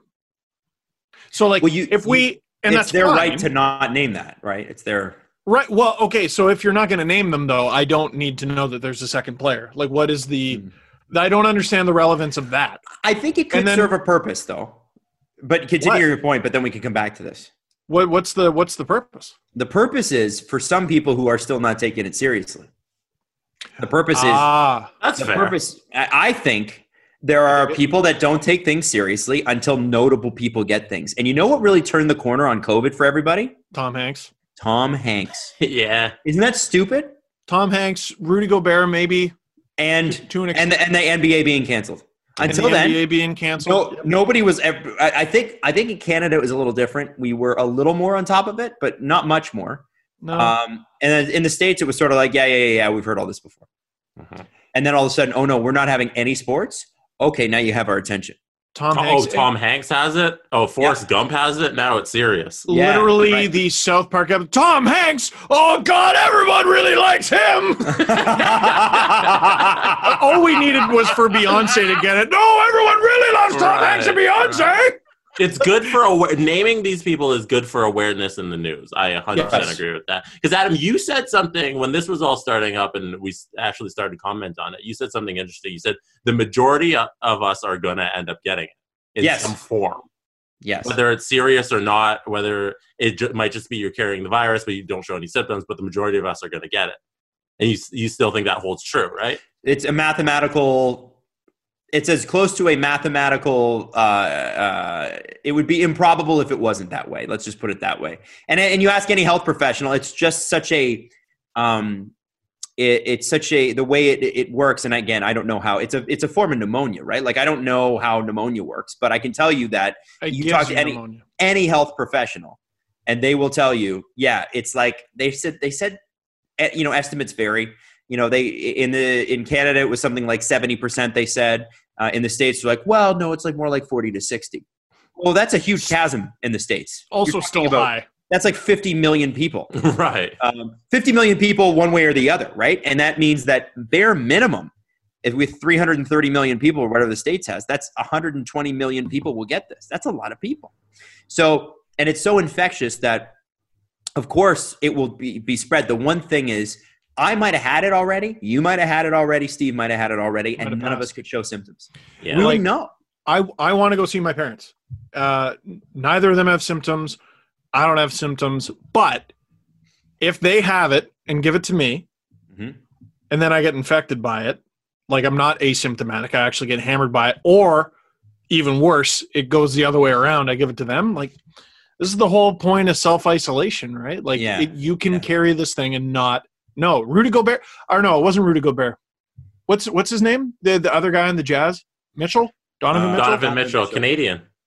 Oh, is he? Yeah. So he had it, but was asymptomatic. Right. Right? So this is the crazy thing about it. And if you're lucky, you're asymptomatic. If you're not lucky, you end up in a hospital. By the sounds of it, man. Yeah. It's scary. Yeah. It's messed up. They and they're still it's mostly good. It's mostly good, but like again, like Mrs. Dangle and I walked by just a straight up basketball game, like a full blown basketball game, and it was kids, and kids are going to be kids. Like you can't tell kids. Well, those kids seriously. have parents, and those parents can tell their kids to stay inside. Yes. Yep. Yes. And in fact, and we're not here to lecture, though. Yeah. There was a lady on the local like dog park Facebook group, like taking pictures of the signs that say you can't be there anymore, like a nanny boo boo, and like going in anyway. Like, right? Right? It's the COVID tough guy. Yeah. Yeah. Well, listen, I'm not the reason I brought this up is because I'm figuring out too, as we all are. On Virgin Mornings and every show and everything, we're all sort of figuring out what the new normal is in terms of content, right? Because this is a hockey show, and we like to talk about hockey. But it's funny because thank goodness that we've got the journalists that we do, because I do want to run through this list. This is a list that James Myrtle put together for The Athletic. 15 players who might have played their last game. Oh, wow, that was fun, man. The list of players who, this is just a quick aside, I'm not trying to hijack it, but there's a list of players. 13 years ago, I asked Mrs. Dangle, and then I was like, you can't remember? What? There's a list of players coming out of the full season lockout, 04-05, and it's star-studded. Yeah. The list of players who just never got their final season. Yeah, So Brian who do we Leach got? with the Leafs. Makes me sad. No, but he ended up playing again. He was his final season with the Leafs, went on to the Bruins, but I think that was it for Scott Stevens. Wasn't it? And a few other people too. I remember. Al McInnes, I think. It was Ron Francis. Sorry. Ryan Miller is the first one that comes up. Yep. Mm-hmm. Could be. James actually reached out to him, and he said, it's too soon for me to tell. I can't process what's happening. I think I need to get clear. I think I need to get clear of the real world issues that surround us, then sit with my wife and have a real discussion of where we're at. People, we never think about these things, and we should more, but there are, especially when you get to Ryan Miller's age, toddlers, kids, wives, many, many, many things to consider when you get back into it. Henrik Lundqvist, New York Rangers. Oh my God. No way. James said this. At first, it felt like Lundqvist didn't fit on this list. He's a legend with the Rangers, the only team he's ever played for, and he's got another year left on his contract. But you talk to people around the franchise a little, and it's clear the 3-goalie situation has not been a lot of fun. It certainly sounds like the Rangers may buy out Lundqvist's final year, opening the door for him to either sign somewhere else or hang it up. Wow. Crazy. I don't think Lundqvist is that guy. I don't think he wants to go to another team. No, I think he'd retire too. I really do. It would be such a shame if he didn't win a cup, though. Justin Williams, Carolina Hurricanes, who, honestly, we almost didn't see him again anyway. And it kind of stinks that he waited till January to come back. He got back, and then season's gone. What are you going to do? Yeah, what do you do? Mikko Koivu. It's his last year of his deal. And James starts off his little blurb with, yeah, this is probably goodbye. Damn. And interestingly, the league would be Koivu-less for the first time since 94-95. Because his older brother. This is Saku. Yeah. Yeah, that's a fun tidbit. Crazy. Cool stat, right? 25 years of the Koivus. Wow. Jay Bouwmeester, I think, was a little bit more obvious, given the yeah. I don't think that's a COVID thing. Yeah. James said if he doesn't play again, he was 18 at his first NHL training camp. And he, rarely suffered. He's 36, but, with a heart condition, you got to be so careful. It's just different. Your life totally changes. But 17 years in the league without really major injuries is pretty amazing. Brent Seabrook in Chicago. Mm-hmm. Now, what's interesting about this is James says, I'll say this much. He doesn't think it's the end. Interesting. Jerome McGinley all over again. Have retirement forced upon him. Well, except Seabrook got the 3 cups, right, Jesse? Got 0. Right? You're both evil. You're both evil bastards. You know that? All right? Very true. Very true. David Backes. Can I maybe throw out an unpopular opinion? Please. Watching David Backes play this season made me uncomfortable. There's somebody who probably should have been retired at the end of last season. Yeah, and I'm not talking about because he sucks, although he's clearly lost a step. He's a depth player in this league, probably 3rd, 4th line, makes $6 million. That's the problem. The problem with David Backes is the amount of brain trauma this guy has suffered over his career, and he took in the last Leafs-Ducks game, he took a huge hit. I think it was from Clifford. And it's one of those ones where, I don't know if he missed any games afterward. I don't know if it was diagnosed as a concussion. Mm-hmm. But that motherboard has taken a lot of blows, dude. Mm-hmm. Watching David Backes play, watching him absorb a hit makes me uncomfortable now. I just remember in the 18-19 season when the Bruins had to make the decision to healthy scratch him. I was just it's about time here. The people are telling you things, and they're putting you on the sidelines because it sounds like you want to be on the ice, but you're not understanding that you shouldn't be. And there's a notice here that you should probably get off the ice. And the fact that he's still playing is probably a problem. You can't mess with your brain, man. The UFC fighter Junior Dos Santos, please stop giving that guy fights. Like, holy smokes, the amount of – you can only get knocked out so many times. Anyway. Craig Anderson in Ottawa. Yeah, that's probably time, eh? Here's interesting. Oh, Craig Anderson's like 40, isn't he? Yeah, he is. Well, in his first – he didn't make it – he was in the minors till he was 26, back up till he was 28. Didn't start 100 NHL games in his first 8 years of pro hockey. Wow. And then it's like Tim Thomas. Yeah, and then from 07 to 08 to 16-17, he had a .919 save percentage over that time. Awesome. 12th heaviest workload in the league. Underrated goalie, man. Underrated goalie over his career. Like, he wasn't always fantastic, but he had a few masterpiece performances. There was that series between the Avalanche and the Sharks several years ago, not this past year, but it was several years ago, and Anderson was the starter for the Avalanche, and he had something like a 51 save gem. And then didn't they lose the next 4 games? Yeah, I think they might have, but but that gem was great. Yeah, it was. Well, it showed that. I mean, they were clearly outmatched, right? Like he had this ability to pull a rabbit out of his hat. Dan Hamhuis, Nashville. I'm not going to lie. I kind of forgot he was playing. I know, me too. Because I forgot that he was drafted by Nashville and then went to Vancouver, and now is back in Nashville. He's 37, obviously playing third pairing stuff. But it'd be kind of sad to see him go, but it also seems like it might be time. How many of these guys, sorry to interrupt your list, but how many of the guys on the list right now are sitting at home being like, retirement's not so bad? Now that they've been forced into this, not to joke on Jerome McGinley, now that they've literally been forced into sitting at home, they're like, I guess I'll just take the more time with my kids and my wife, you know? See, based on what I saw with Darcy Tucker, I think it would be agony. Oh, yeah?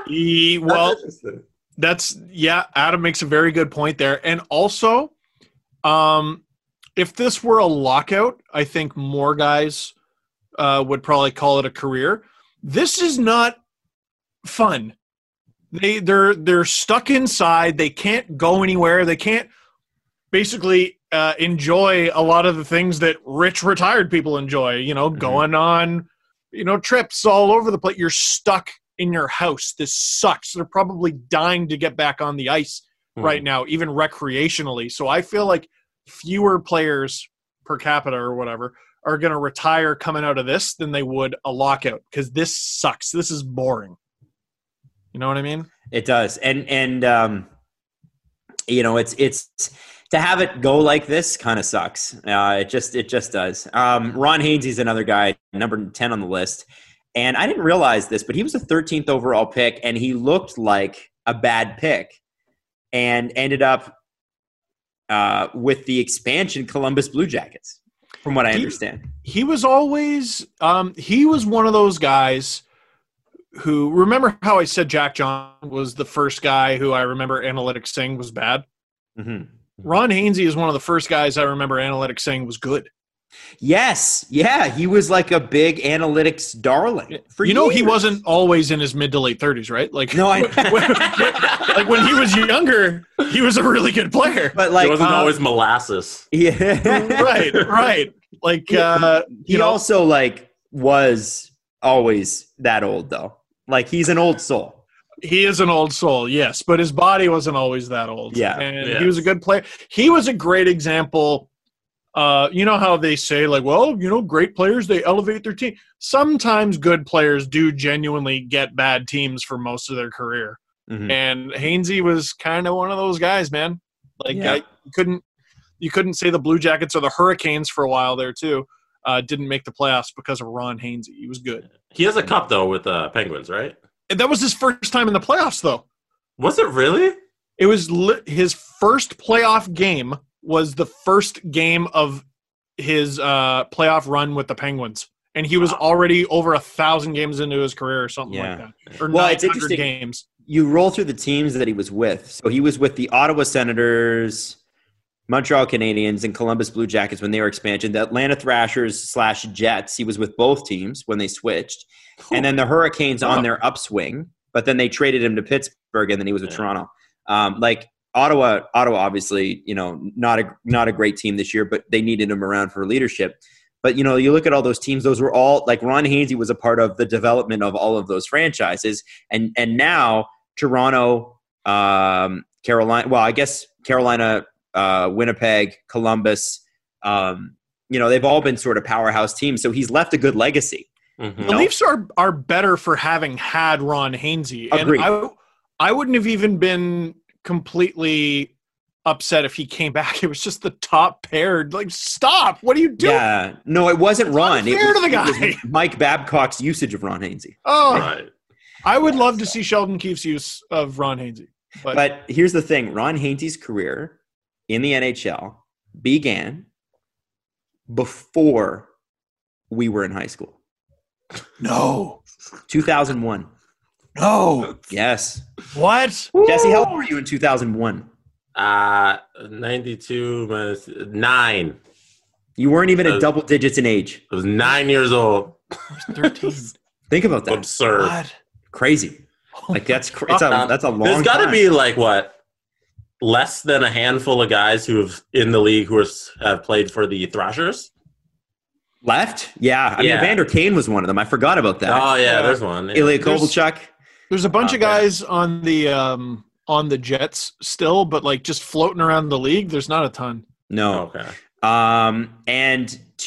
So the list of players from his draft class who have played more NHL games than him is Justin Williams and Scott Hartnell. That's it. That's a damn good pick. Damn. Good pick. Too bad Montreal couldn't make use of it, but obviously it just wasn't going to work there. That's a key thing. When I did the trade tree about Pronger, I gave the Oilers more kudos than people gave them for that trade, because some of the players involved, like Ladislav Schmid, for example, that's not a great player. But, dude, he played almost 500 games for the organization. There's value in the fact that he actually got into that many games, right? He didn't have to be a Hall of Famer, and he was only part of the deal. Yep. Games played is hard, man. It's hard to stay in the league. Andrew Ladd, New York Islanders. I keep forgetting he's even in the league. I know. I keep forgetting he was ever an Islander. And it's funny because that July 1st, 2016. Awful. If it hasn't already, it's must go down as probably the worst free agent group ever. It's some of the worst money you've ever seen spent. Unbelievably bad. David Backes, I think, was part of it. Oh, yeah. And I think, wasn't that the Kyle Okposo deal? And I think so. Yeah. And Okposo's case, it's been injury, but. Yes, but like that's part of it. Right? Yeah. It's a little bit part of it. Although his situation, I think, is different. It's not like a bum knee. I think, wasn't it a brain thing? Oh, yeah. Like he had, yeah. There's another guy, like skilled, but every time he gets hit, I'm like, oh, Jesus, get off the ice. I got the list. Yeah. You ready for the list? The July 2016 list? I got it here too. Yeah, I'm going to start at the bottom. Okay. And I actually didn't mind this deal when it was signed because he was a bit of an analytics darling. David Schlemko, 4 years, $8.4 million. Dale Weiss. Remember Dale Weiss? Dutch Gretzky. Yeah, that's right. 4 years, $9.4 million. The Leafs made the list. No kidding. Matt Martin, 4 years, $10 million. $10 million. A deal that Lou Lamoriello signed and then later traded for. James Reimer. 5 years, $17 million, which didn't look bad at the time because they had Luongo. That's 3.5. 3.4. Oh, okay. That's not bad. Yeah. Which is his number. This next one is bad. The Troy Brouwer Calgary deal was not a good Brouwer deal. Play. Yeah. Hell yeah. Then we get into David Backes, 32 years old, 5 years, $30 million. You're signing a guy till he's 37. Yeah. What do you think? Well, you could always be Detroit and sign Franz Nielsen, who was the same age, to a 6-year deal worth $31.5 million. Oh. Or you could be the Vancouver Canucks, who signed a 31-year-old Louis Eriksson to a 6-year, $36 million. Nightmare deal. Nightmare. And then and it just keeps getting better. So then you got the Andrew Ladd deal, 7 years, $38.5 million, 5.5 per year. And then you get into probably the worst one in terms of money spent versus value. Oh. Milan Lucic. Yeah. Edmonton Oilers.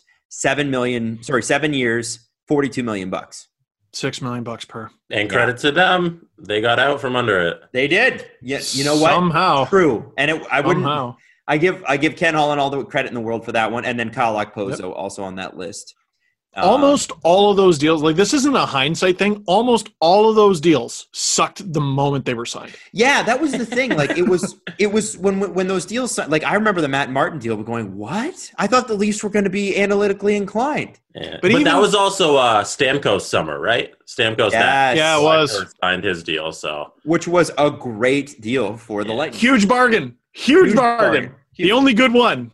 Like Yeah, that was a huge bargain. But even Matt Martin, I remember the day it was signed, sort of being like, because the Leafs had a little bit of cap to play with, and being like, okay, I get the purpose of having him, but how is he going to be on this team 3 years from now? Mm-hmm. And sure enough, he wasn't. So it was. You had somebody tell you that he wouldn't be. Well, yeah, and then he wasn't. Yeah, like the person was like, calm down, Steve, don't worry, they won't be. And somebody in the know was like, he won't be here in 4 years. And he wasn't. Number 12 on the list of people we may have seen the last of, Jimmy Howard. Yo, that guy. Do you have the numbers? Talk about him, Adam. Talk about him. Well, what do you want me to tell you? The numbers. Whatever you got in front of you. So it's been a tough year in Detroit for Jimmy Howard. Now, I want to throw something out there. In my EA Sports NHL Be a Pro career, I was drafted by the Chicago Blackhawks, who decided to retain neither Robin Lehner, well, they couldn't I guess because they traded him, nor Corey Crawford. They signed Jimmy Howard. And I have some issues with my Be a Player career anyway. But Jimmy Howard is much better in the game than what it worked out to be in Detroit this year. In 27 games in Detroit this year, Jimmy Howard had a .420 goals against average. Cool. Is it legal in Michigan? He went 2-23-2. Oh. With, say that slowly. Say the record. 2-23-2. 2 wins, 23 losses. 25, really. And he played 20. So that means he played 27 games, and he got a total of 6 points out of a possible 56. And his save percentage is an .882.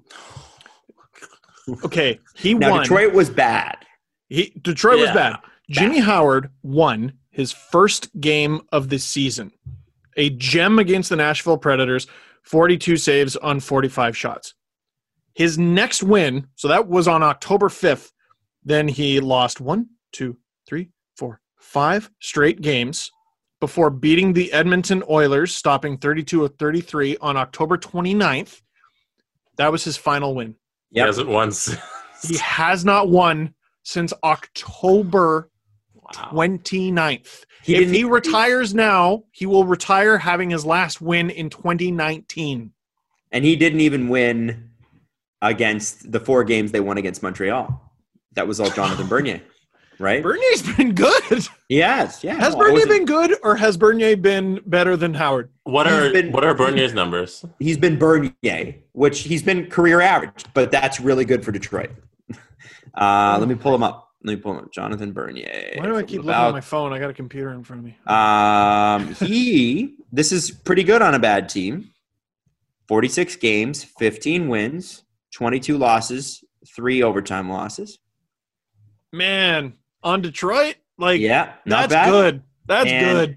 A goals against average of .295, which is about 20 points higher than his career average, although last year it was a .316, which was way worse. .295 versus .420. Yes, and it's no shot. A .907 save percentage.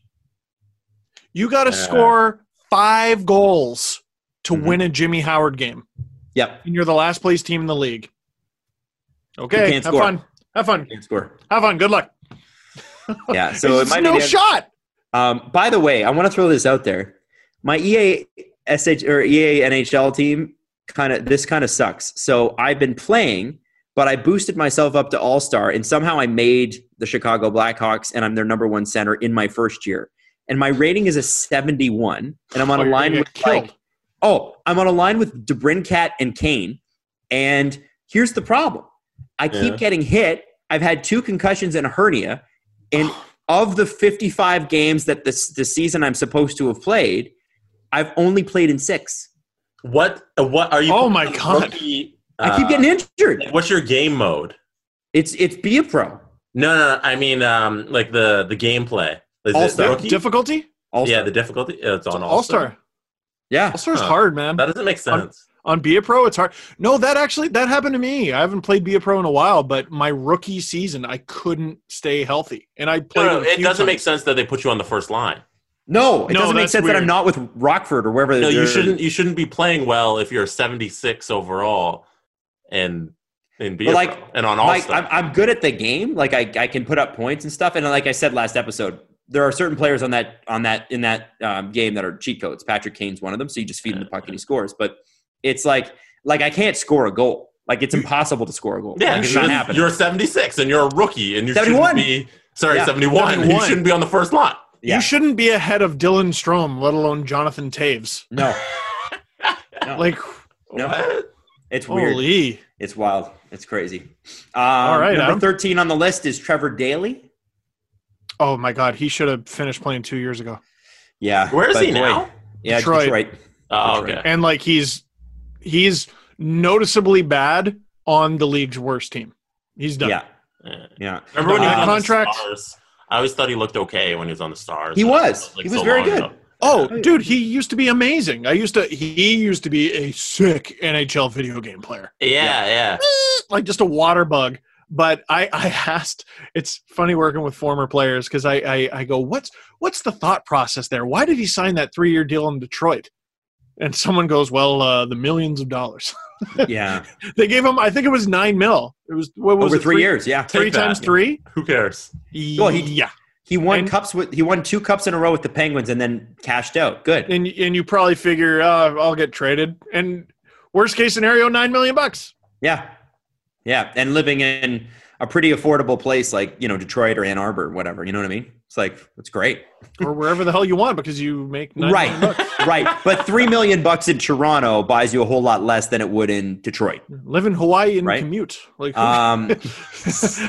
you've got supervillain money. Like, do whatever you want. Live on a boat in Lake Michigan. Like, do whatever you want. Who is, Steve, the defenseman from the 2004 draft who has played the 4th most amount of games? Okay. 2004 draft. And I'm going to give you the 3 names who are ahead of him. That's Ovechkin and Malkin. Yeah, that's the year, Okay. the 2004 draft. Hmm. The names before him are Mike Green, Alex Edler, Alex Goligoski.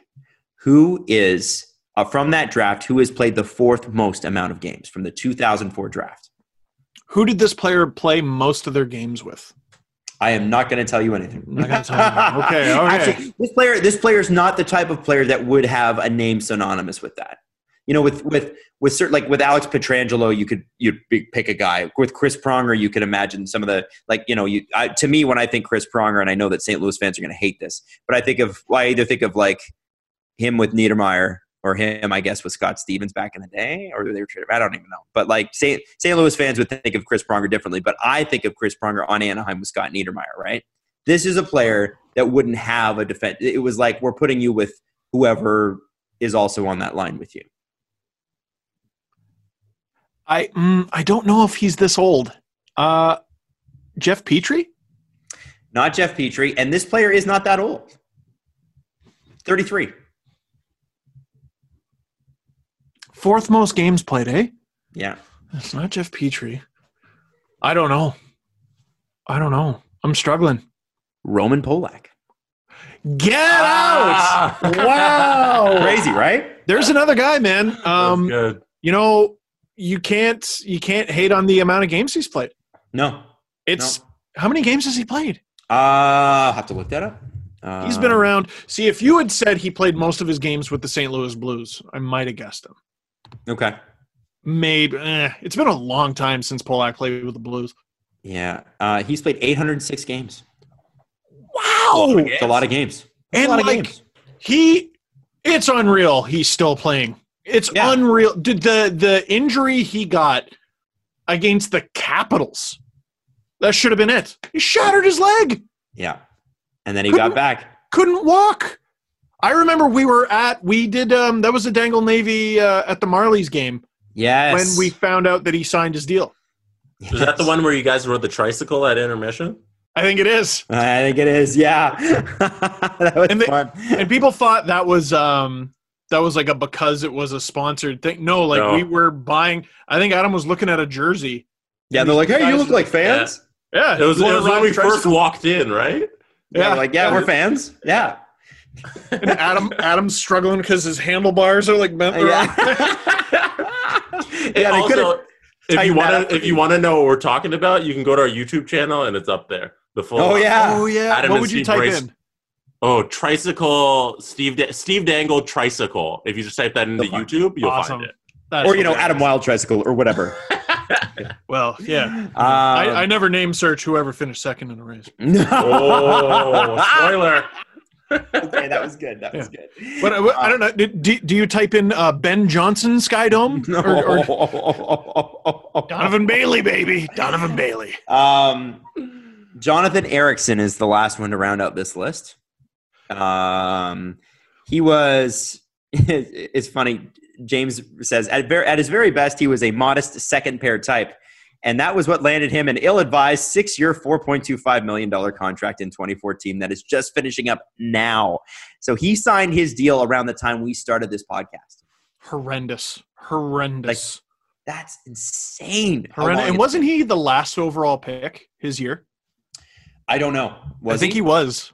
Well, yeah, I mean, listen, the fact that he's played as much as he has, good for him. I don't think if Detroit had been a great team through those years, Jonathan Ericsson's not on that team. Like, he doesn't make that team. Jonathan Ericsson is not, especially towards the end, a player that a really, really good hockey team probably has on the thing. But you got to give him credit. And here's the thing. Don't lock up middling guys to that much money for that long. Like, he's 36. He was 30 when he signed that deal. 6-year deal. 6-year deals for 30-year-olds are going to be tough. And it makes me wonder if 5-6 years from now, how long did Jake Muzzin sign for? 4 years? 4. Okay. Not bad. I'll take that. But, like, imagine he got in 5 or 6. Jake Muzzin's on this list in 5 years. Oh, yeah. Right? You know what I was about to say, and I'm glad I checked. I was going to say, part of the reason Jonathan Ericsson lasted that long, right-handed shot. Nope. He's a lefty. Just another lefty.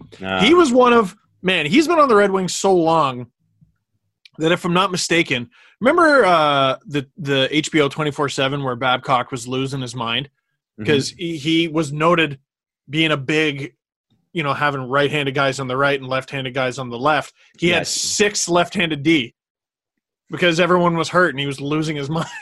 Well, Mike Babcock 3 guys playing their offside. Mike Babcock would rather lose games than play people on their offhand. Like, he was way too inflexible about that. Unless your name's Ron Hainsey for some reason. Years. Insane. Mike Babcock was the I before E except after C of coaches. But sometimes Y. Yeah, sometimes.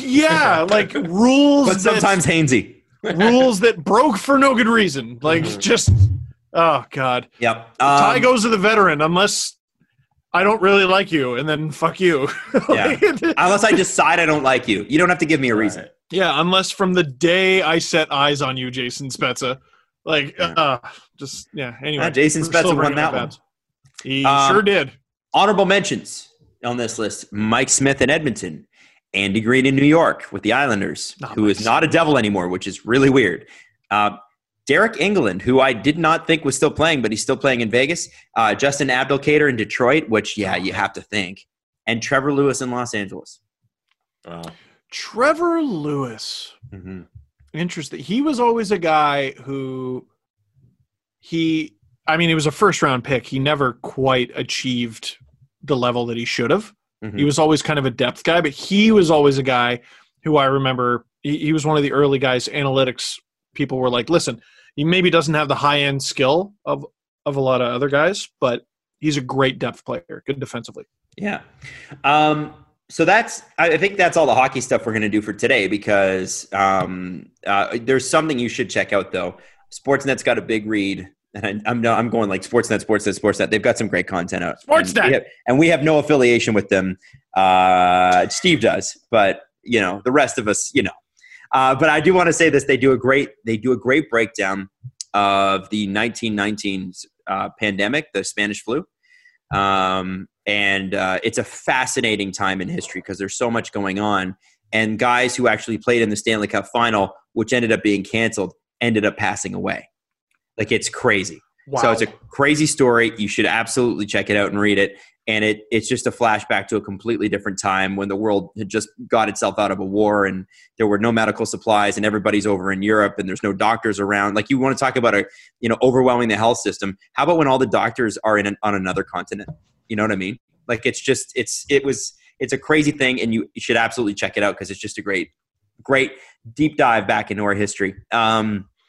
And a little bit crazy that it's happening 100 years almost to the month later. Yeah. So do we have time for a little press conference, Jesse? Do you have a question lined up? We have one question. Okay. If you give me a second, I'll pull it up right. I can't. Press conference. It is from Stephen Vogel, Meth Shin on Twitter. Okay. Hi, Stephen. Adam's thoughts on Rommel. R-O-M-M-E-L. Rommel, like the Rommel. Yeah, wasn't he the Desert Fox? All right, Adam, this is your time to shine. Let's hear it. Okay. Let me preface this by saying any German officer from the Second World War has to be viewed under the scope of the Nazi Party. There's no way around that. You have to look at that. And so this is a Nazi? I don't know who this is. Well, yeah, if it's spelled R-O-M-M-E-L, Rommel? Yeah. So this is a Nazi. I mean, I recognized it right away. Yeah. And the thing is that the difference between the First World War German army and the Second World War is the First World War army is an army. The Second World War in the officer class is oftentimes political appointments and an army, and that's a big difference. So they wanted hardcore Nazis in there. There were guys in there like Heinz Guderian who were Heinz Guderian was a tank commander. He was one of the major reasons why France fell so quickly, and he pioneered what tank technology and tactics became, and is well studied today by all armies that have tanks. He was a career officer, so he was going to fight for Germany no matter who was in power. Rommel's, I believe, a little bit different. He was a guy that was very, very talented and did a lot with a little. You have to remember that Italy fought this war too, and one of the things that Mussolini was, that pushed him into power was he wanted to restore Italian pride and Italian nationalism and rah, and he wanted to recreate the Roman Empire. That was what Mussolini's thing was. So they invaded like Ethiopia, and they have these gigantic guns going up against, tribal people who do not have gigantic guns. Maybe they've got rifles. Maybe the rifles are 30 years old. And so they're fighting each other. And so the Italians kind of win that in a walk.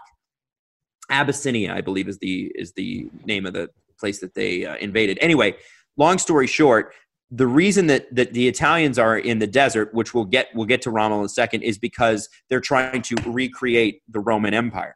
And they're trying to conquer along that coast, like with where Carthage would have been, which I think is present day Libya, right up into like where French Morocco would have been. And the Italian army, when it has to go face to face with England, because England was trapped on its island. So Winston Churchill said, okay, well, let's attack somewhere else. We can't go into France. We don't have the support. We need the Americans for that. The Americans were still a couple years away. So they put British troops in Northern Africa, and the Italians just folded. They just fell apart. Not known for their fighting prowess. Yeah, well, they were at one point in history, but just not in this particular era. Nope. And so they were not well supplied, not well put together, whatever. And then the Germans have to go in and kind of save their bacon. And Rommel is not given enough men, not given enough support, and was constantly short on fuel, and was still able to push the British to the absolute breaking point. And then I think, because because the high command of the German army was basically Hitler and his goons. They were just maniacs, and they're like doing meth. Yeah, doing meth, literally doing meth. Yes. And medically, doctor prescribed meth. Yes, as was a lot of the population too, and they were complete maniacs and so hardcore. Like Rommel would say, "Listen, I need more support," and the Germans would say, "Well, you're not going to get," or like high command would say, "You're not going to get it," and he'd say, "Okay, well then we need to retreat because we're going to lose all these guys." And the high command would say, "Well, listen, no, die for your country." And so I think Rommel ended up getting very sick because of stress. And I don't remember specifically how he died, but he was known as the Desert Fox because he was impossible to find, and he did very, very damaging things to England and their bigger army and a better supplied army, and almost took the British right out of Africa, except for when General Montgomery on the British part was. When he was promoted, then it was better and whatever. So it's a very complicated, that's one of the parts about World War II, especially from a North American perspective, that's barely covered because Canada wasn't involved, because Canada was in other theaters. Our Canadian involvement at that point was really just getting supplies to England through the Atlantic crossing. And being guinea pigs in Dieppe. Yes, that too. But that wasn't even until 1942, right? That's a year later. Yeah. And the Americans weren't involved, so there's no movies made about it. If the Americans had been involved in that, there'd be like a billion movies made about it. The Americans were eventually involved in Northern Africa, but at that point, it was just the British and Italians and the Germans. So you don't hear about that as much, but it's a very El Alamein and some of these other incredible scenes. Like, can you imagine, like, you're fighting and it's 50 degrees in the daytime. Celsius. And then it goes to 0 at night because it's a desert. So it freezes at night. You can't imagine these guys are wearing big 100-pound bags of equipment and they're marching. And, it's a crazy, crazy thing when you read about it. If you're talking about what I think you're talking about, my aunt by marriage's father, he was a desert rat.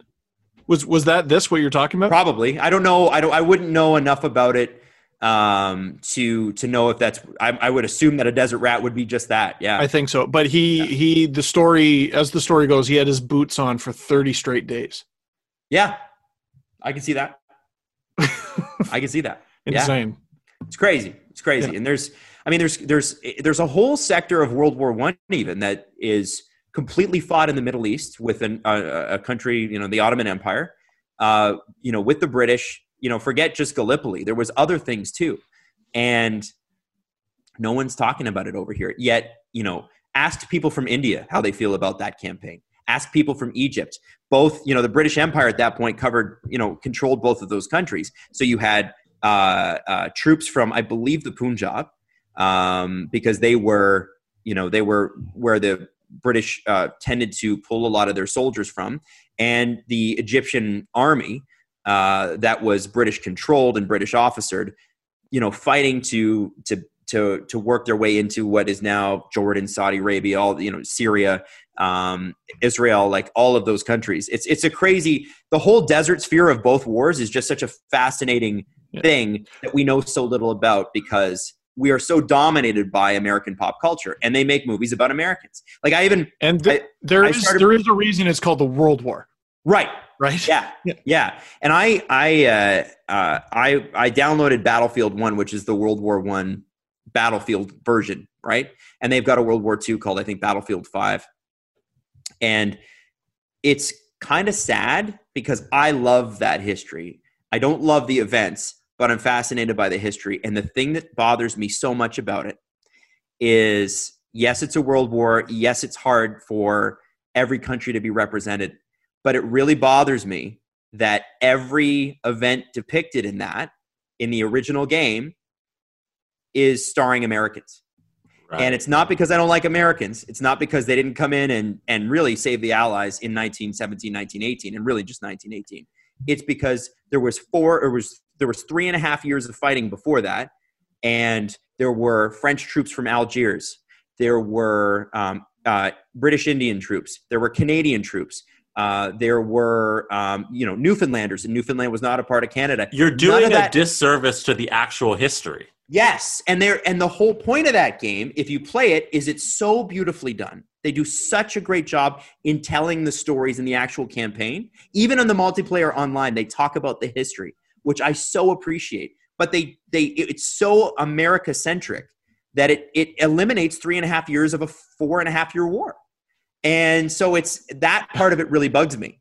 And so I know that sounds really stupid and I shouldn't care, and at least they're trying to tell the history, but that's a major criticism for me. And I guess I'm being a little bit patriotic, but Canadians played a major, major role in 1915 and 1916, especially, as the war went on, a bigger and bigger and bigger role. The Australians, thankfully, at least, the Australians and New Zealanders are represented in they do a Gallipoli sort of campaign thing where they have, an Anzac story, but it's annoying to me. And here's the other part, the part that I hate. There's nothing representative of the German, Austrian, Hungarian, Ottoman, any of that.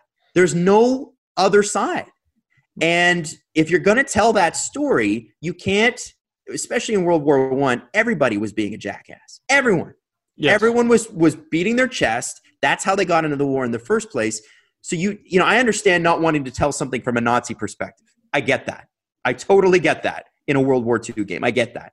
But how can you eliminate Germany, Austria, all of the Middle East and not have that perspective? And that really bothers me too. There's no, I know that there's a Russian expansion. I haven't bought all the expansions for the game, so maybe it gets into some of that. But there was every ethnicity was, there's no Japanese part of it too. The Japanese were a part of World War I. People forget that. They were on the Allied side. Yep. There's no perspective from other than this sort of small microcosm. And I know that they tried their best to include all races. The Russia had a women's brigade that just sprang up and started, and then they went to the front. And so I believe the expansion pack is about that. But I think they did it a disservice. And I think they leave people with a very America-centric and not really a historically accurate picture of what happened. And that's what they were trying to do. Sorry, rants about something stupid that no one cares about. I love history, and I don't think there's any bit of history I could do off the top of my head the way you do everything. Well, was that boring? I hope I didn't. It just bothers me. There's a reason we weren't talking. I was like, well, I don't see. I don't know. I don't know how you can have a war that kills, 60 million, or sorry, was it 60 million in World War II? I don't know how you could kill, let's say it was 20 million soldiers, I think, or something in the First World War, which is a crazy number. And then half of them are just not represented at all. There's no story. I still I've listened to a lot about World War I, and I don't have a clear picture as to why it started. That's been debated ever since. Yeah, it seemed like there were a number of countries that didn't like each other, but there was no real reason for them to go to war. No. There's countries in the world that don't like each other now, and they're not at war. I think at the heart of it, it's a foreign policy thing, and it's a government system thing. So the way we conduct foreign policy, all this new technology, and let's just see what it does. Yeah, but I think ultimately nobody really wanted it. It was sort of the foreign policy at the time was empire-based. Well, we need to grab as much land as we can and subjugate all these people, and we need to be powerful and rich, which is still sort of the case. But now it's done through diplomacy. Back then it was chest beating, and you had a lot less democracy. In Germany in World War I, it was the Kaiser, the Caesar, the king, who was related to the British royal family and the Russian royal family. He used to write the Russian Tsar, and he called him his cousin Nicky. Yep. And then they went to war. There was one thing I remember, at least from the German side, where basically Russia had a much bigger population, but they were so much further behind technologically. Mm. And some of the advice was, it seemed like there was going to be a war at some point. Yes. And under the advice of someone, I can't remember who it was, they were basically like, okay, listen, if you go to war now, there's a good chance you win. If you go to war in 10 years, Russia will kill you. Yeah, that was based on railroads. Railroads, right. Yeah. So when Russia was building up railroads along the what had been like Poland, right? I mean, Poland had been partitioned at that point, but along that area, because they thought a war with Germany was coming. So both sides sort of were like responsible in that. It's just a bunch of dumb leaders being dumb, and it became a lot of governments that system was outdated. You couldn't run the world based on kings and queens anymore. It just wouldn't work. And because the cost of that is so deadly, was so bad and so ruinous to the world that it brought down a lot of governments. And you know what's a really interesting part of history? The 3 years after World War I in Germany. If you want a fascinating piece of history, just politically, oh my God, crazy, just crazy stuff. So I thoroughly enjoyed this. Oh. So next episode, I'm sorry. Everyone DM me or at me your next question for Adam's history corner of the podcast. Sorry, that devolved into a really stupid rant. In transition, so we talked about the Eastern Front, Russia, Alexander Barabanov. So the Leafs might sign Alex.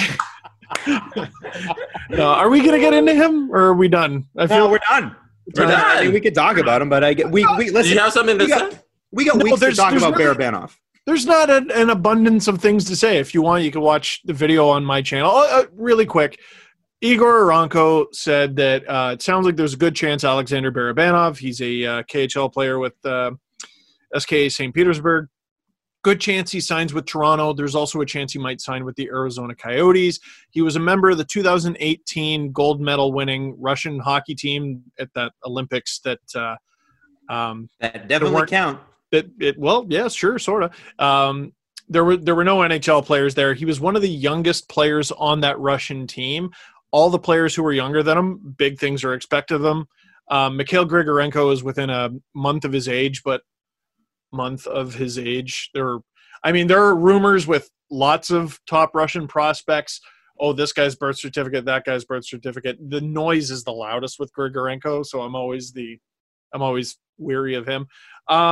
He's listed on HockeyDB as 5'8", like 160 pounds. Everywhere else, Elite Prospects, I think the KHL site has him at 5'9", 190. Mm-hmm. So he's got some beef to him. That's not a close discrepancy. No, not at all. 30 pounds. 30 pounds is a lot. And a couple inches. Yeah. So he sounds like Trevor Moore, kind of. And he's going to turn 26 this summer. So you're getting sort of a guy. You're not getting someone that you're going to some assembly required. You're getting he is what he is. Yeah. There's going to be adjustments to the North American game, just like Ilya Mikheyev, but he is what he is. Don't expect him. Oh, he put up 20 points this season. That means he's going to put up 40 in a couple of years. That's not it. And then I'm trying to think of other stuff that I noted about him. Forward. Mm-hmm. Wish he was a defenseman, but he's not. So.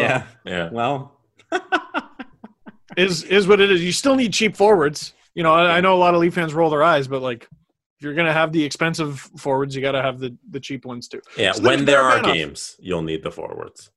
Yeah, and there was a famous general named Barabanov. Was there not, Adam? I don't think so. I made that up. Maybe, I don't know. Probably. Yeah. Someone's actually, ironically. Yeah, I don't know. Anyway, I'm sure there's people that could have given you a much more detailed description of all the shit I just talked about. So I can't wait till the next episode. All right, guys. Question. Love you. We'll see you Wednesday. Thanks so much for listening. There's more hockey stuff to talk about, but it's not all that interesting. I'll be honest with you.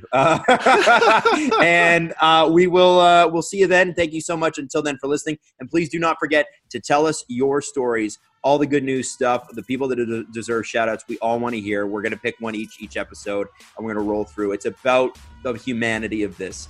It's an ugly time, but we're all going to get through this together. Thank you so much.